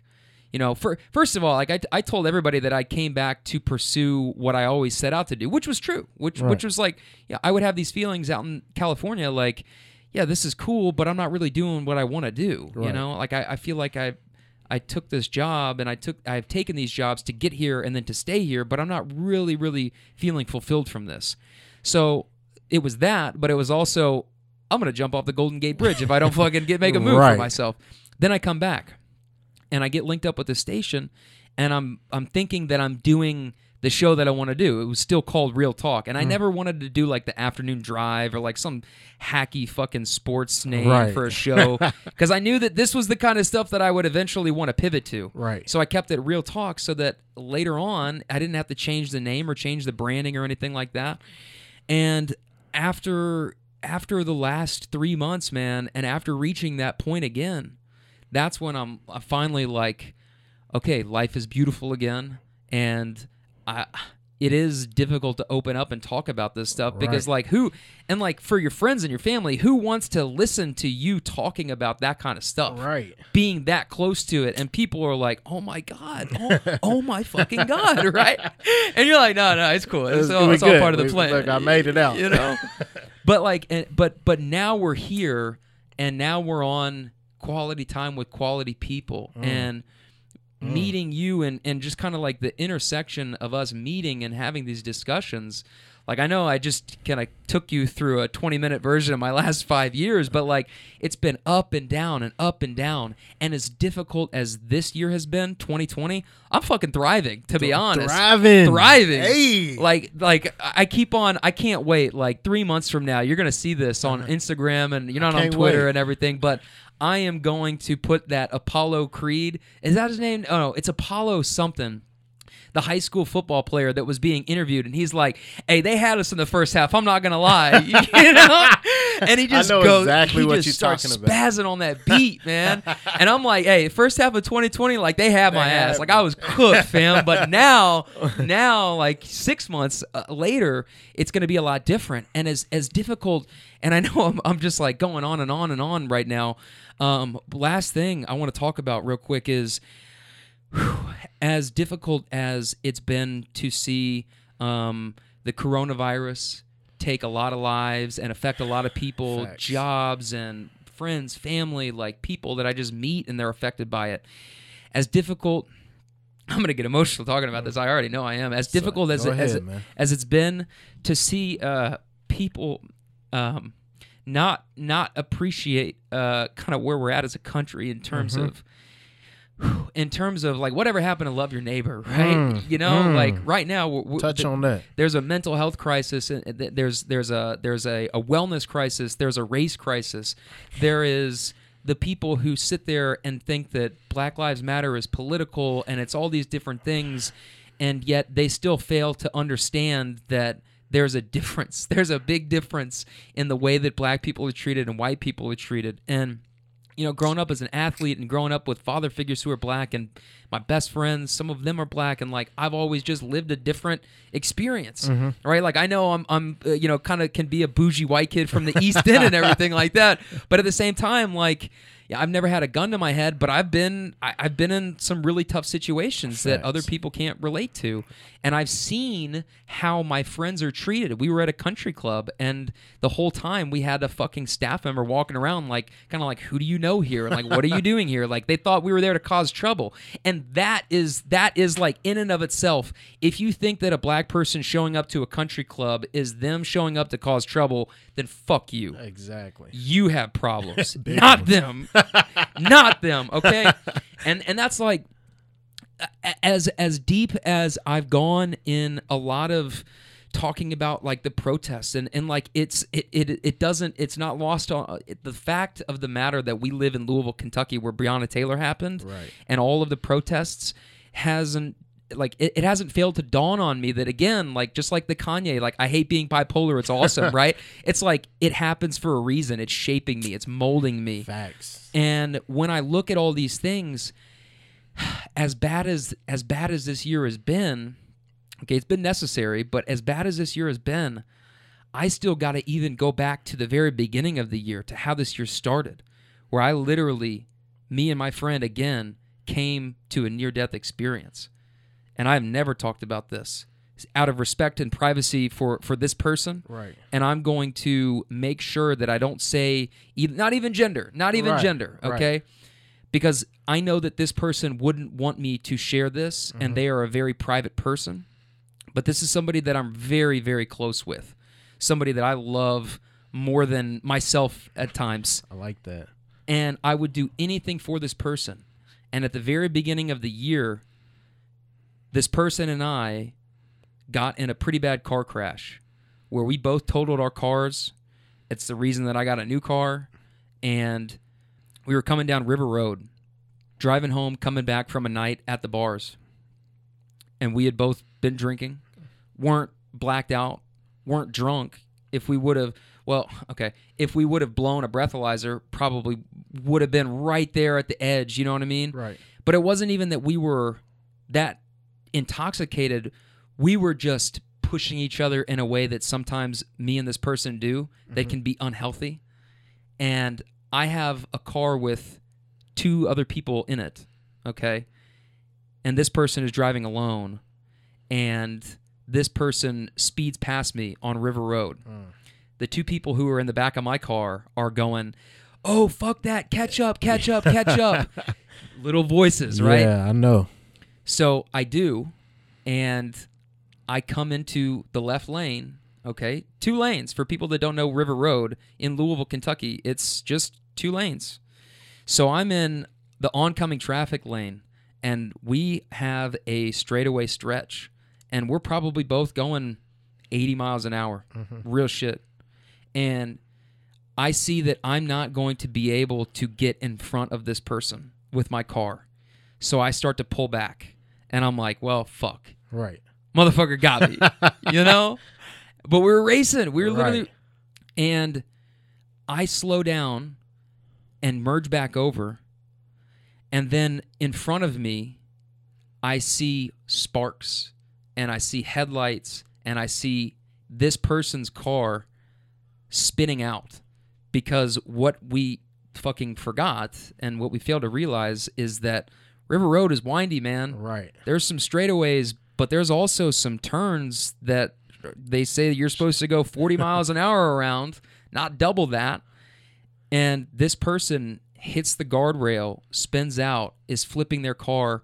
Dude, I am, maybe 100 or 200 yards behind them at this point. But I'm still probably going like 55. And I'm coming up on this person spinning out. And I literally, it's a miracle, Aaron, that I didn't hit this person head on with my car, with these other 2 people in the back who are not wearing seatbelts and don't kill us all. And this person's car, it goes off the road, okay?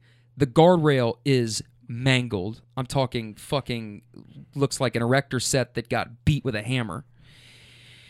And because I'm going so fast, it takes me a minute to slow down. I'm running over things that are coming off of this person's car. That ended up hitting my engine and totaling my car. So even though I didn't wreck my car, Right. I ran over debris that was in the road. My car's totaled. Don't know that at the time. But we come to a stop, and we're probably 100 yards away, 100, 200 yards away up front. And I literally had to sit in my car for a minute. The 2 people in my back seat are freaking the fuck out. They're like, oh my God, oh my God, oh my fucking God. Right. And I'm mentally preparing myself for what I think is going to be me getting out of my car, walking to go check on this person, and they're dead. There's no way that they just lived through what I fucking witnessed, this car spinning out and it just the sparks, and I'll never forget that. I'll never, ever. Right. And I sit in my car for about 30 seconds, 45 seconds. It feels like forever. But I'm literally thinking I'm going to open up this door and I'm going to see the person that I consider to be one of the most important people in my life dead. And I get out of my car, and this motherfucker, this legendary motherfucker, is walking down the fucking road. Walking down the road. That's crazy. And this person's like, well, that was fucking stupid. That's what they say. That's what they say. Hey, that's awesome. I'm like, no shit. That was stupid. Like, oh my God. Are you all right? And it's amazing. It literally is amazing. Like, I'm really not that religious. Mm-hmm. Like, I believe in a higher power and like universal spirit and things like that. Mm-hmm. But after this night, it's hard to not believe in some kind of a higher being, like there being a purpose for that. Most definitely. Because literally, dude, this person's car looked just ridiculous. Like you couldn't even, just like mangled. Mangled, just metal. It just like, and the guardrail sliced through this person's car, and for some reason that's beyond me, beyond my understanding, this person's seat turned just a little bit, like their physical seat in the car turned a little bit in, okay? And all that happened to this person in this car crash, the guardrail that cut through this person's car like a fucking knife, cut this person in the thigh, kind of the ass area, okay? The person's got a big-ass gash in their leg. It's bleeding. It's fucking deep. I mean, it's a brutal scar. Right. But this was the only thing. And if the seat hadn't turned just a couple of inches, man, like this could have been the end of this person's life. Right. That guardrail would have sliced through this person's stomach and fucking like Cell or Freezer in Dragon Ball Z. Right. Where that shit just goes right through and you're just like wasting legs, you know? Like, damn. And I dropped the other two people off and went and stayed in the emergency room until 6 a.m. with this person. And they got some stitches, but we walked. We walked out of there. And that was literally like, that ruined I was about to go to Nashville for New Year's Eve to go hang out with some friends down there. That ruined my plans, obviously. I didn't have a car anymore. Right. My car was totaled. It was like right in between Christmas and New Year's, right? So just kind of a weird time anyways. Mm-hmm. But I didn't even tell my parents that I had just totaled my car until like later on, because at that point, like I'm in the hospital. Like I didn't let my parents know until like a couple days later, and then I was like, "Hey, okay, I got to tell you something. Like this is pretty fucked up, but don't hate me, you know." All right, I'm still here. But what happens is from that point on, that was just like a really traumatic experience to go through at the very beginning. Literally, that's how my year started. So my New Year's Eve was spent. Man, I was probably in bed by like 10 p.m. Like I was chilling with myself, you know. Didn't have anywhere to be or anywhere to go, and anywhere that I wanted to go either. But that's how the year started, and since then, I had something else that popped off on social media, on Twitter, where I tried to make a stupid joke, and it was just the wrong time, wrong thing to say. Kobe Bryant dies. I'm on an airplane, and the first thing that I thought, I tweeted it, and I was just trying to do that thing where the savage tweet gets sent around, and you're like, damn, that's savage as fuck, you know? But I was like, I guess is it too early to debate or I guess so this settles the whole Kobe and MJ thing or Kobe LeBron thing, right? Right. With the joke intended that, well, that guy died, so he can't compete anymore. So, and it was just like, it was so fucking stupid. But dude, I'm telling you, like, I got canceled. Like, the internet came for me. I was even getting slam dunked on by the 606 by God guy. Oh my you know, God. like, everybody came for me. And after that, and after this other experience in the car crash, this person who has been there for me throughout a lot of my life has taken a step back from me, and it fucking hurts. And it really hurts. And even now, like, I've got all these great things going on, but this person is still like, I'm just taking a step back. I'm just taking a step back. And that hurts. So that is like what is happening pre-COVID. You know, those are my first 3 months of the year. COVID happens. The protests happen. June 1st happens. Now we're here. We're in a much better place. Right, most definitely. But it's just been crazy. And going through all of that has put me on a different path where at this point, like, first of all, I'm just calling out bullshit. If I see it or if I hear it, I'm just like, dude, either you fucking act right or I'm never going to spend time with you again. Right? And I've been telling a lot of those stories on the Uber Stories podcast, right? But also it's like that really, and going through that and then going through the quarantine, you really are forced to spend time with yourself, and it makes you start to appreciate the people in your life that you're like, I got to see this person. Right. I can't miss out on time with this person. And so it's almost like addition by subtraction, where you're weeding out people from your life. You got to get the losers out of your life if you want to live your dreams, right? People that you know just want you to be in their life to do that, like, one certain thing for them, right? And a lot of times that comes back to like drugs and alcohol, where it's like, this is somebody that I've always done this with, and now I want to do this with again. They're making changes. And you start to, some people fall off, and that's just part of life. But man, when we got linked up, and that was like the first thing you said was like quality people and quality time, and I was telling you about that dinner I had, which in a couple weeks you're definitely going to be invited to this, and it's going to be awesome. Yee. But that's just, man, like, being in the quarantine really made me think about the people that I wanted to see and spend time with on the other side of it. And going through all of this at the end of what feels like this big 5-year journey. I'm sorry to give you my life story. No. Hey, I need to hear it. But like, and I hope that, like, me telling this, like, it other people need to hear it too. That's the biggest thing right there. Other people need to hear it too. And I can't. There's a Drake line where he says, "How am I keeping it real? By keeping this shit to myself." You know. Talk to him. Talk to him. When I start thinking about all these different things, it's like I can't. This is real talk. This is real talk. This is what we do, and I'm not here to sugarcoat or bullshit about anything that I talk about. Right. It's like, it's coming because this is really how I feel, and this is really how I think. And that's a long way of saying I'm glad that you're still here. I'm glad that I'm still here.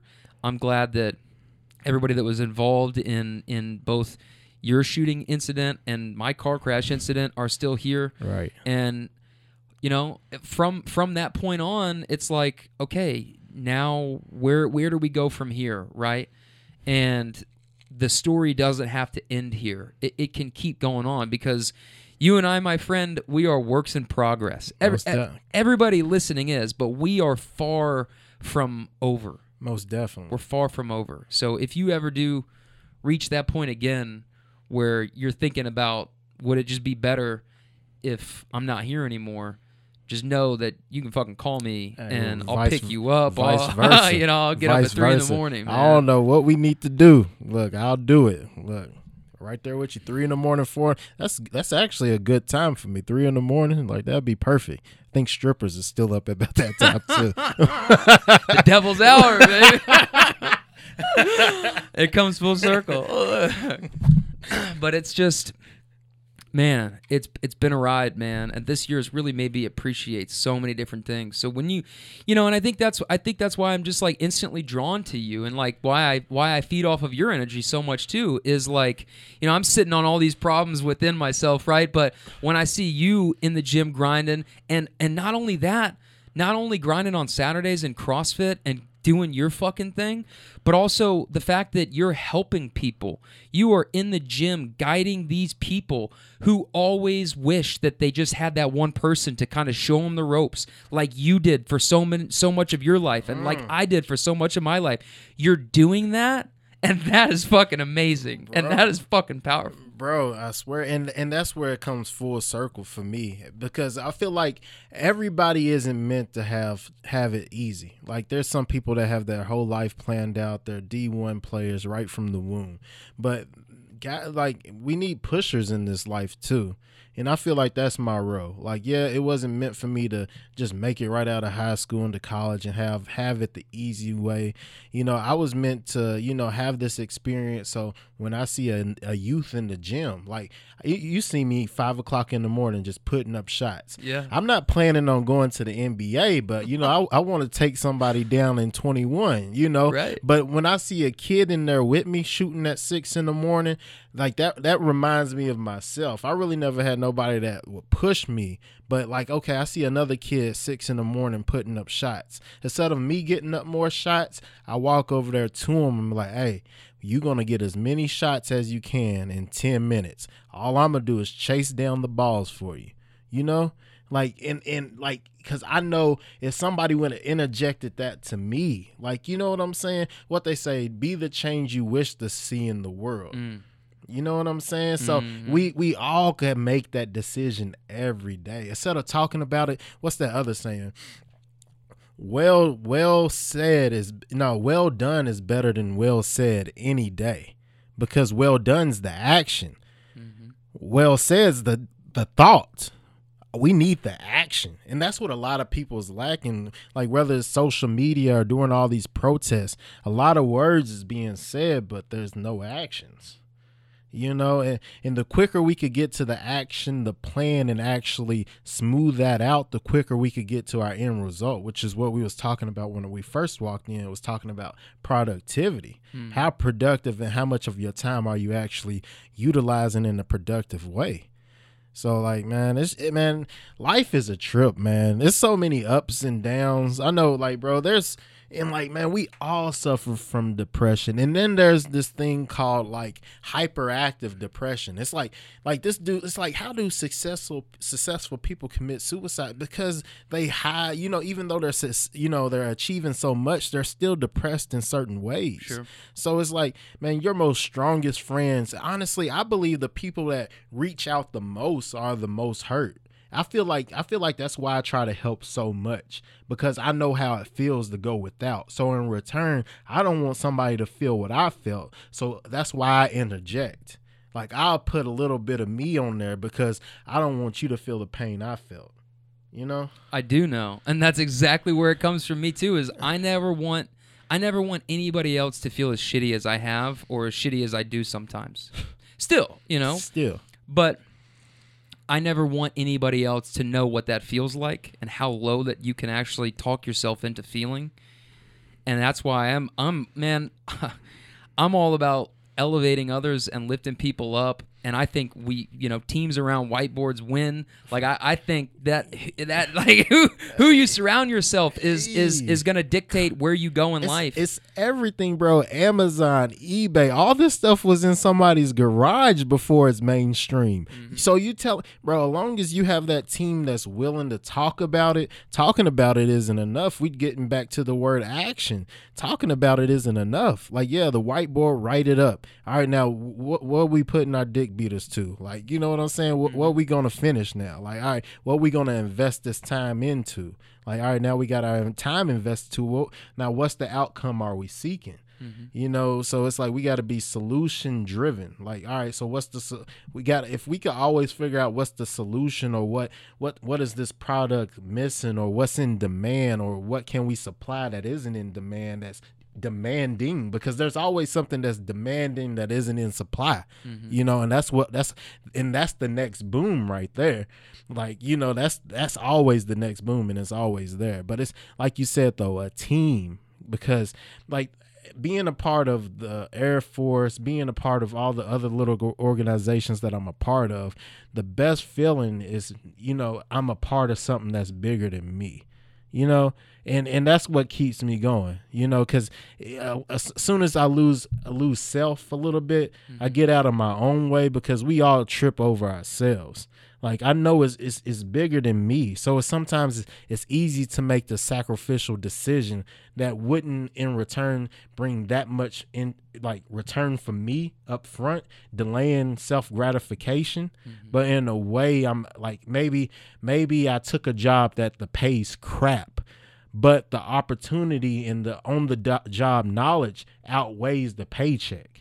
You know, sometimes you got to make that decision. You know, maybe I'm going to just be living off ramen for the next week, you know. Maybe I'm only taking showers out of the gym, you know. Yeah. You got to be willing sometimes to make that decision. And Les Brown, all the greats have been at a point of, you know, I think Les Brown even said it. He said the best thing about hitting the bottom is that you could get right back up. You know, just use it as to propel you into the next achievement. You know, you hit rock bottom and you bounce back up, you know.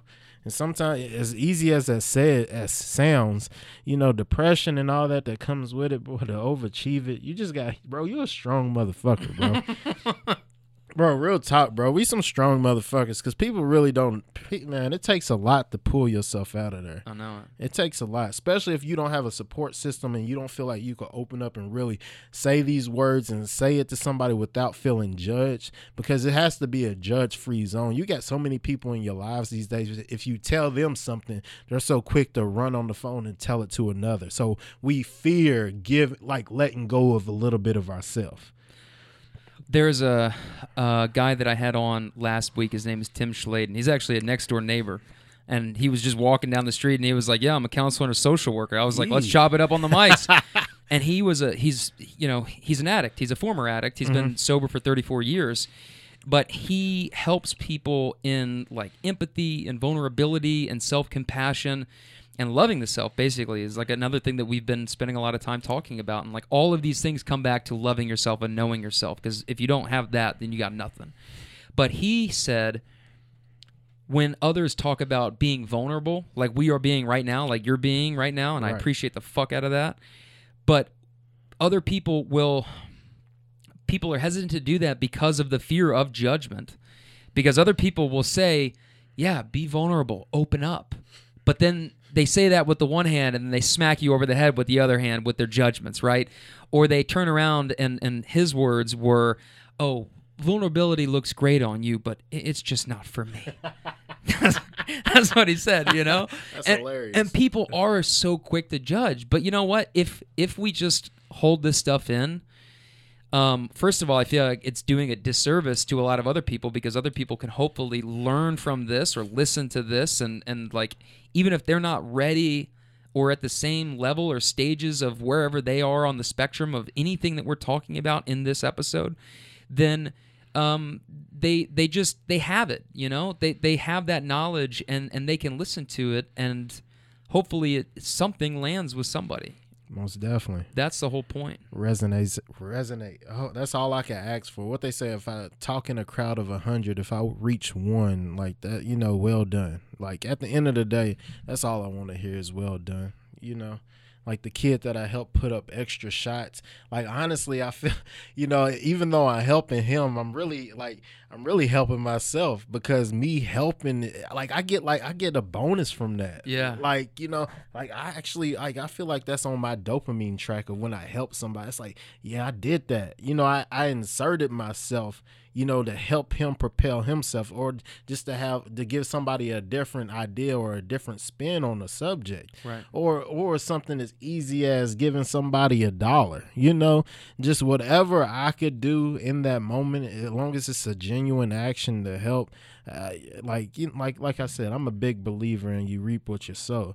Like what we're made up of, at least 80% water, right? So that means vibrations, they flow through us, right? Mm-hmm. So whatever you send out, you're gonna get right back. So I'm kind of greedy as fuck because I'm always sending good shit out. So good shit is always happening to me. I'm greedy as fuck, bro. Damn, I ain't shit. The best kind of greedy to be. Right there, you know? Like for real, like I'm super triple blessed. Like man, like this whole COVID thing, like I haven't had to go without. Like, you know, I'm just super blessed, man. And I really believe the root of that is because I'm always there. I'm always willing to help. And, you know, and I don't need no recognition or somebody to tell me well done, because at the end of the day, I know what I did, you know? Right. Well, and it's just like, you know, you can go through life and you can either, like, I pity the billionaire who's sitting in a room alone, right? Kind of crazy, but like I pity that person, because if they haven't done it for the right reasons, if they haven't brought others with them and elevated other people and helped other people reach their potential and pull from without or pull from within what other people either can't or unwilling or maybe they can't see it or whatever, who do you bring with you? Who do you bring with you in life? If you're running like Rocky, do you have the city behind your back running with you, or are you just fucking lone wolfing it, man? Because that can get rough. That is terrible. That is terrible. Like, there's no better feeling when I go into the gym and I'm like, hey, Aaron, hey. And then I see you over there just getting it. And then you got this motion you do with your hand. Yeah. I really can't verbalize it how I want just to. A flex. Yeah, like, but anytime you do that, I instantly get like if this is a video game, I get like plus 10 HP points. Like I start getting super pumped too. Like I can't even do a backflip, but I could do one, you know? But long as like that's really what I'm feeding off of, because at the end of the day, all this materialistic things that we acquire, it doesn't matter. And you know how? Because we can't take it with us. Mm-hmm. All this stuff is left behind and people fight over. Like what? Like I'd rather leave a rippling effect of positivity or a different mindset that could transcend over lifetimes than I would having a mansion, like you said, that's empty. Like, there's only one heartbeat in a mansion. Like, now you want to talk about depression. Like, hey, that's the I don't know if you look. I want to say it's hope. Yeah. I want to say you got hope. You need to start picking up hobos off the street or something. Anybody to fill that space, man. Anything for you, bro. Anything. But the biggest thing is love, man, and having true satisfaction of seeing other people achieving their dreams. Like, a lot of people isn't genuine enough to actually want to see somebody else achieve their dreams. Like, there's so many people that's like, oh man, you know, here he goes trying to achieve something else. Like, you know, I'm an ambitious person, but I don't do it to be better than anybody. I just do it because I could do it. Like, there's somebody at home that legs don't work. There's a guy that goes in the gym with his crutcher, like you see, with his walking stick and all that. I see him. Yeah. Bald guy. Yeah. Balding at least. Yeah. Every time I see that guy, like I said, I get plus 10 with you. I get like a plus 30 seeing that guy, because he's like, bro, you got every excuse to stay in your room and people would understand, but yet you dragging your body through this gym to get a workout. You know, and that's the thing right there for me. It's like, bro, there's no excuses. If you tell yourself an excuse, it's a lie. You're lying to yourself. You're lying. Don't believe your own bullshit. And that's what it boils down. Like you said, call it how you see it, man. Just call it how you see it. Couple things I want to circle back to. First, what we've been talking about, we've been hovering around like quality people who you surround yourself. There is a saying that your vibe attracts your tribe. Those vibrations that you put out, There's a reason that we walk past each other. We were just like, whoa, what was that? Yeah. There's a reason that you meet those people and you just, the energy it's on their face, it's in their body language, it's in the things that they're doing, it's in the things that they're talking about, and you're like, I'm addicted to, like, you can be addicted to people. Yes. You know what I mean? Like, Yes. you can become addicted to people, and your vibe attracts your tribe. That's really important. The other thing, now this is one that I actually started saying myself, so I've coined my own phrase. Okay? I like that. But when you're talking about, you said life's a trip, and I was thinking about that, and this is right around, I've had this in my Twitter bio forever, since 2015, since I was down and out. And literally after that moment, and I got back up, and I got back on my shit, the thing that I kept on, I was hearing people say life's a trip, and I was like, life's a trip, so tie your sneakers, kid. Hey. Tie your fucking sneakers. Life is a trip, but have your sneakers tied. Right. And over time, now it's just sneakers tied. # sneakers tied. And that's like, life is a trip, man. But if you, it takes a certain type of person each and every day to get up. And you might be working a job that you don't enjoy. You might be about to be evicted from your place. You might have a separation period from you and this person in your life that has meant everything to you. But Right. if you are still not willing to get up each and every single day and tie up your fucking shoelaces and go play a little ball yourself, then you got nothing, man. Talk to him. You got nothing, because no one else is going to come and do your reps for you.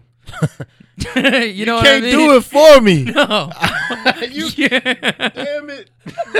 You got to do the reps yourself. Damn it. That is the truth right there. And the first thing that popped up in my head is when you said, like, have your shoes laced, is that you're ready. Yeah. You're ready. Life is a trip, but you're ready for it. Mm-hmm. And which goes back to what we was touching on earlier, is preparation. Being prepared for the opportunity. Don't let the opportunity sneak up on you and you're not prepared. Like, that's the worst thing that could ever happen. Ever. Yeah. So, hey, sneakers laced around here, right? Yeah. Sneakers laced. Hey, Sneakers tied, baby. whatever gets thrown, I'm ready. You throw a left, I'm dodging right. You throw a right, I'm dodging left. I'm ready. I feel that. Hey, I'm just throwing touchdown passes, man. Hey. Full circle to Willie Beeman. Hey. All right.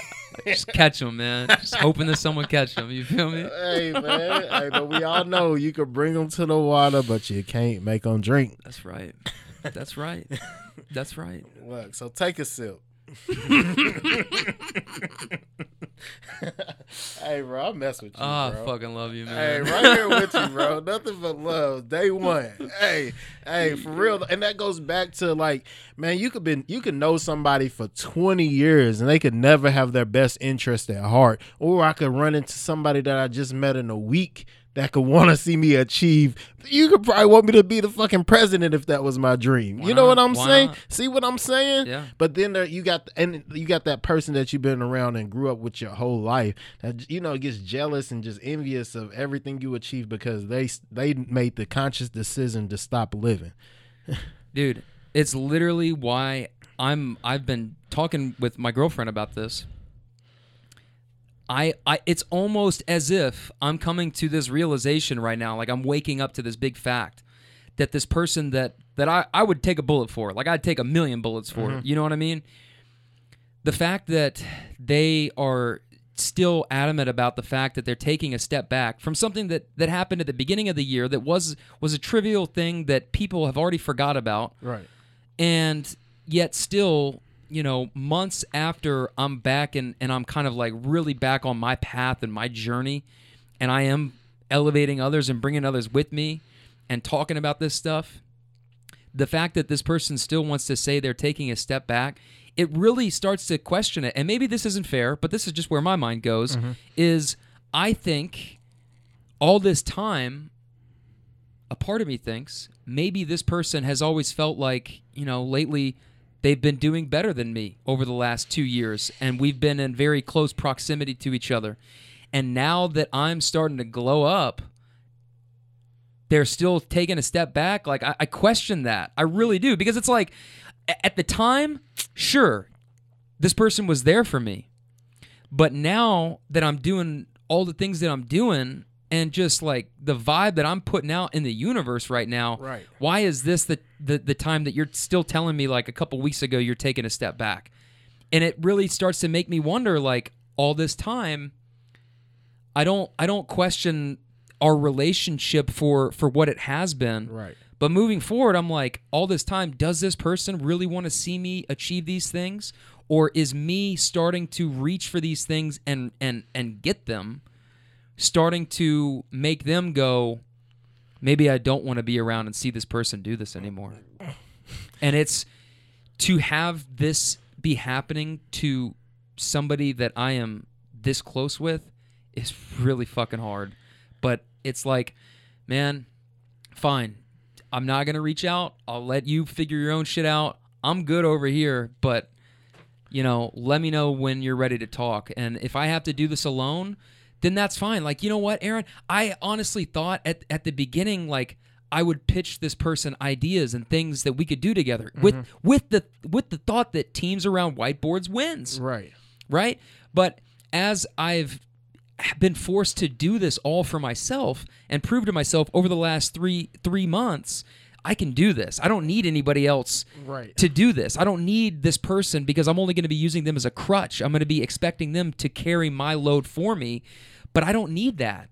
And now that I'm realizing that, and I'm forced to do this shit alone, and fine, if we have to go through this gully in our relationship and this down period where we're distant, then that's fine, because I got shit that I'm doing. I got shit that I'm going to work on.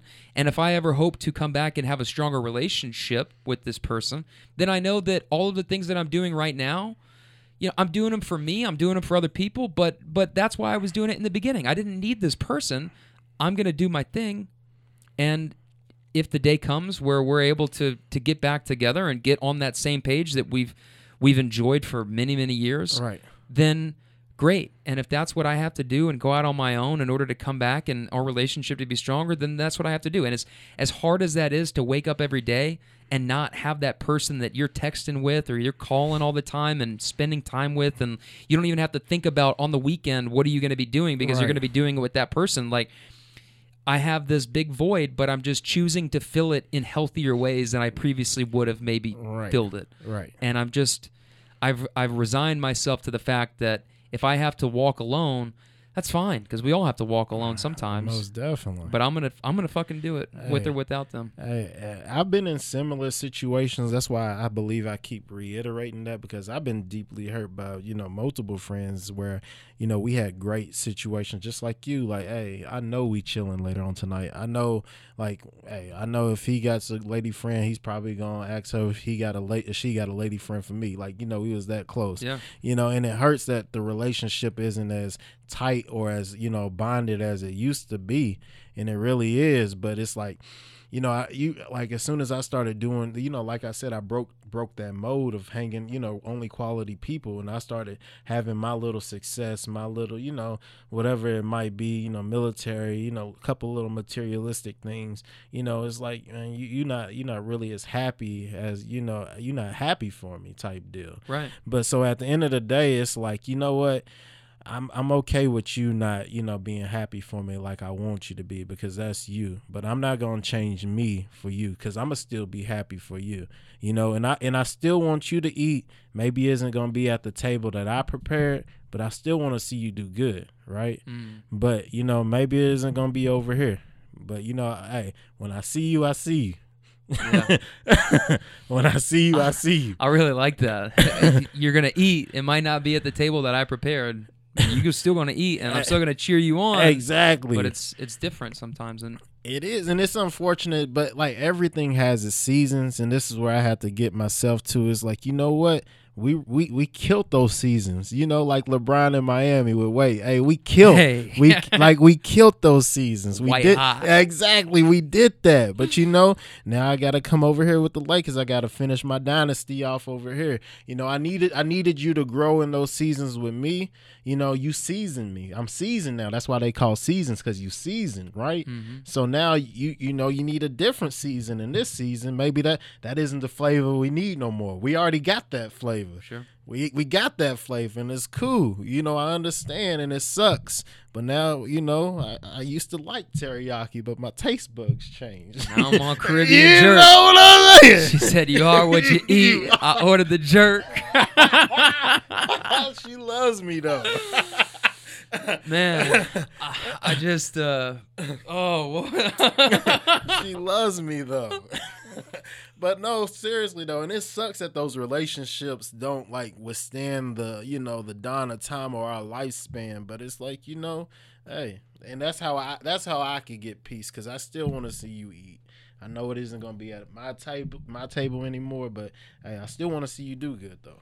You know. My mom used to always tell me when we were growing up that people come into your life for reasons, seasons, and change. And when hearing you talk about seasons, it's like, you know, you have people who are in your life for what you think are going to be your lifetime, right? Your family, you know, your immediate family, or in my case, you know, the family that I've built for myself, because I had a big part of my family kind of like the Italian thing, gotcha, stripped from me, right? So sometimes even your family, you think it'll be there forever, but parents die, grandparents die, people get divorced, people get estranged. It's just how it happens. It is. But people will come into your life, and sometimes we don't always realize it. You know, we don't. But then in retrospect, you look back and you're like, man, you know. And you can be best friends with somebody for a long time. You can be best friends with somebody for a short time. You know, you might be in a city where you're doing something, but then you move. You're always going to be friends with that person. You can always pick the relationship right back up where it left off, and you can call that person and just be one with each other again. Right. But sometimes people come into your life for reasons to make you realize, I'm not living right. I need to make changes, right? Wake up. People come into your life for just a season. It might be 3 months. It might be 20 years. You have no idea, right? Right. Or people come into your life for change. And all three of those things, I know they kind of overlap a little bit, but that's it. So it's like we can sit here and be sad about, you know, the people that maybe aren't running behind us in that Rocky example anymore. Right. But, you know, like you were saying, we can look over and see them running their own race and hoping that, you know, they can eradicate that pettiness out of their life.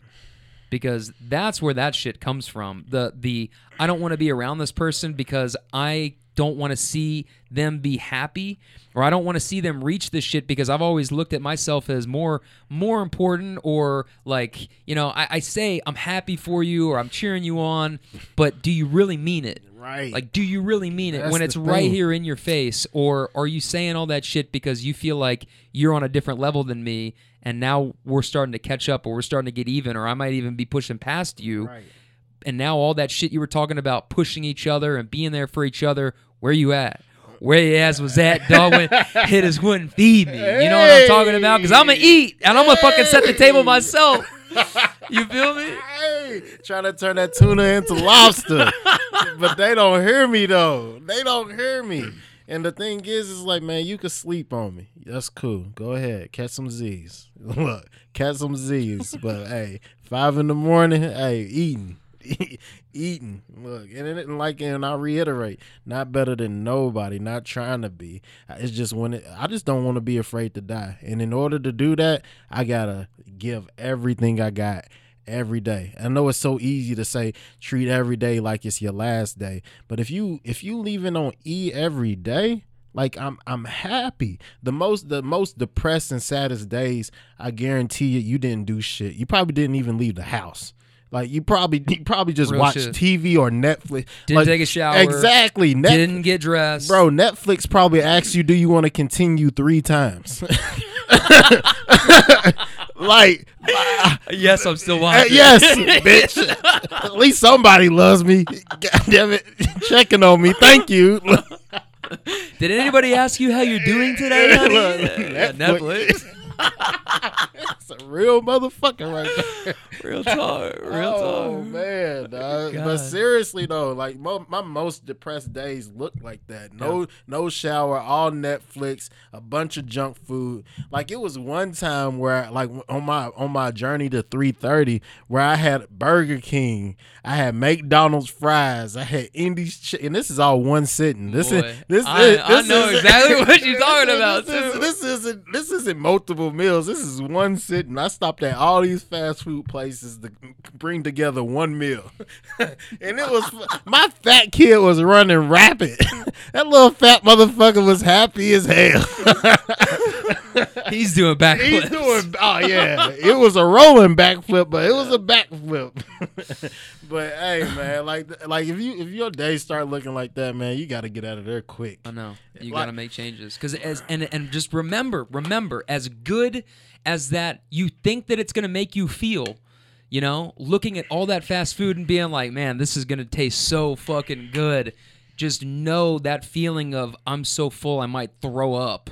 Right. That is what you want to eradicate from your life. Right, but my mindset now is that delaying gratification because like you could eat Burger King and McDonald's every day, but have you ever ate a burger where you didn't eat bad for a whole week? Like you get like that burger on Sunday after just eating clean all that tastes like 10 Burger King burgers.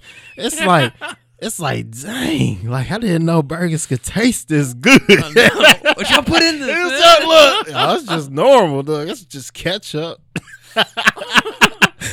But seriously, delaying self-gratification, and it really just boils down to discipline. If you don't have discipline, you don't have nothing. And then after discipline comes consistency. How consistent? How, like, shoot, everybody could beat, the nail with the hammer, but how consistent? Like, because then sometimes the fucking nail doesn't go through the wood on the first beat. You got to beat it a couple of times. So how can you consistently beat your goals? And your nail is the goal, and the wood is the obstacle you got to overcome. So how consistently can you beat that? And that formula can be applied to whatever you're trying to accomplish in life. Literally. Like how consistent or what type of unconventional way me showing up at the football facility, I'm just putting yourself in that scenario. What they say, the hardest part of going to the gym is just making it there. Once you get there, you good. Mm-hmm. But waking up, scratching your eyes, rubbing your butt, before you get there, that's the hardest part. But like what you say, before you tie your shoes, that's the hardest part right there. It is. We have been going off on this beat for a minute. I don't even know how long it's been because you're a good dude. There's a lot more than I thought there was. Yeah, I guess.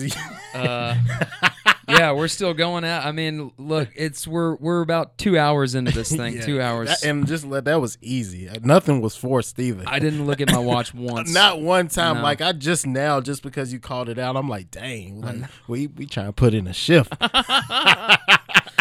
Aaron Harris, where can people find you on Instagram? Air Harris 52. You can always catch me at the gym, LAC on Westport Road. Hey, just out here achieving dreams, reaching goals every day. And helping other people reach theirs. That's the biggest thing. Like, as long as you always helping somebody along your way on your journey, those are like the most amazing people. Like, hey, please help other people, man. Come on. It's easy. And plus you get a return on that, and they ain't taxing that. Huh? do it for others, but do it for yourself. Hey, most definitely. Because I know that I can say this, and it applies to you too. When I use the word we can do all of these things, and it's for other people, absolutely. But it's also for us because it makes us feel good and it makes us feel worthy. Exactly. And if I do something for somebody, I'm not keeping a mental note. I'm not gonna bring it back up to them. Matter of fact, I'm not even looking for a return from that person because the universe always finds a way to bring it back around. Like, I know it's coming. Like the other day, just for instance, like I helped somebody out. I no names or nothing. I just gave him like $40. He said he was hungry. Look, guess what? My LG&E bill came around. They said minus $80 because of COVID. I was like, what? Look at this. look, no LG&E this month. Turn up. Let's go. Exactly. But like that's what I mean by like I don't do it just to like have one up or a person or looking for favor from that person. It genuinely comes from the heart. And I believe that's how that magic trick actually happens. If it isn't genuine, it's never gonna come back right. Right. It's never gonna come back right. What's that called? You're a manipulator. Then you're manipulating. And if you're a manipulator, you never have a good heart. Like your seeds your crops always gonna be bad. So yeah, that's what I want to leave it on. It's a good place to leave it on.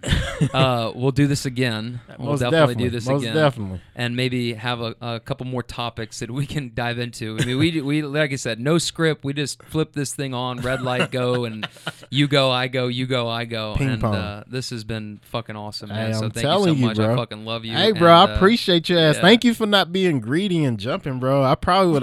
I probably have to haunt you, bro, because if I had to see this play, I'm like, bro, this motherfucker robbed me, bro. Like you stole from me, bro. No, never.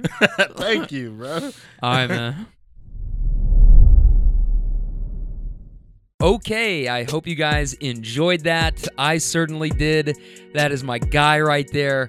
And if you did enjoy it, please, I'm begging, I'm pleading, literally, all right?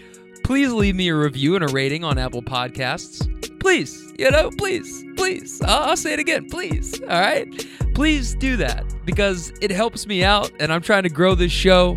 And if you enjoy the content and if you enjoy the Uber stories and if you enjoy the interviews and you enjoy all of the things that we're doing right now and you're with this vibe, not a lot of people have reached this point. If you have, you're obviously with this vibe. You're obviously with this podcast. You're with me. You're on my team. You're in my huddle. And I fucking love you for that. So thank you. And if you haven't done so, please rate and subscribe and review on Apple Podcasts.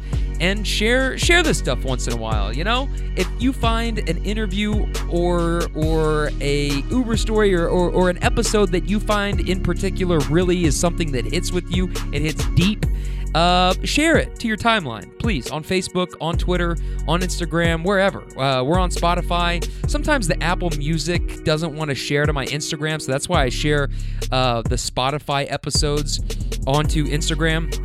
I don't know if you have that same problem, but if you do, then share Spotify to Instagram, you know? Share this stuff with your friends, with your family. I know it's a lot of cussing, I know, but this is how I talk, all right? So fucking get over it, okay? That's all I got. Next week, we got Uber Stories on Tuesday, Uber Stories Part 8, and I am going to announce later on next week who next week's guest is, because to be honest with you, I haven't booked him yet, but I guarantee it's going to be somebody that has some stories. I guarantee that it's going to be a difference maker, and I guarantee it's somebody that's going to come on here and give me that real talk. Give us that real talk. Until then, my friends, be well, drink your Four Roses bourbon, and I will talk to you next week. I am Ben Tompkins. That is Real Talk.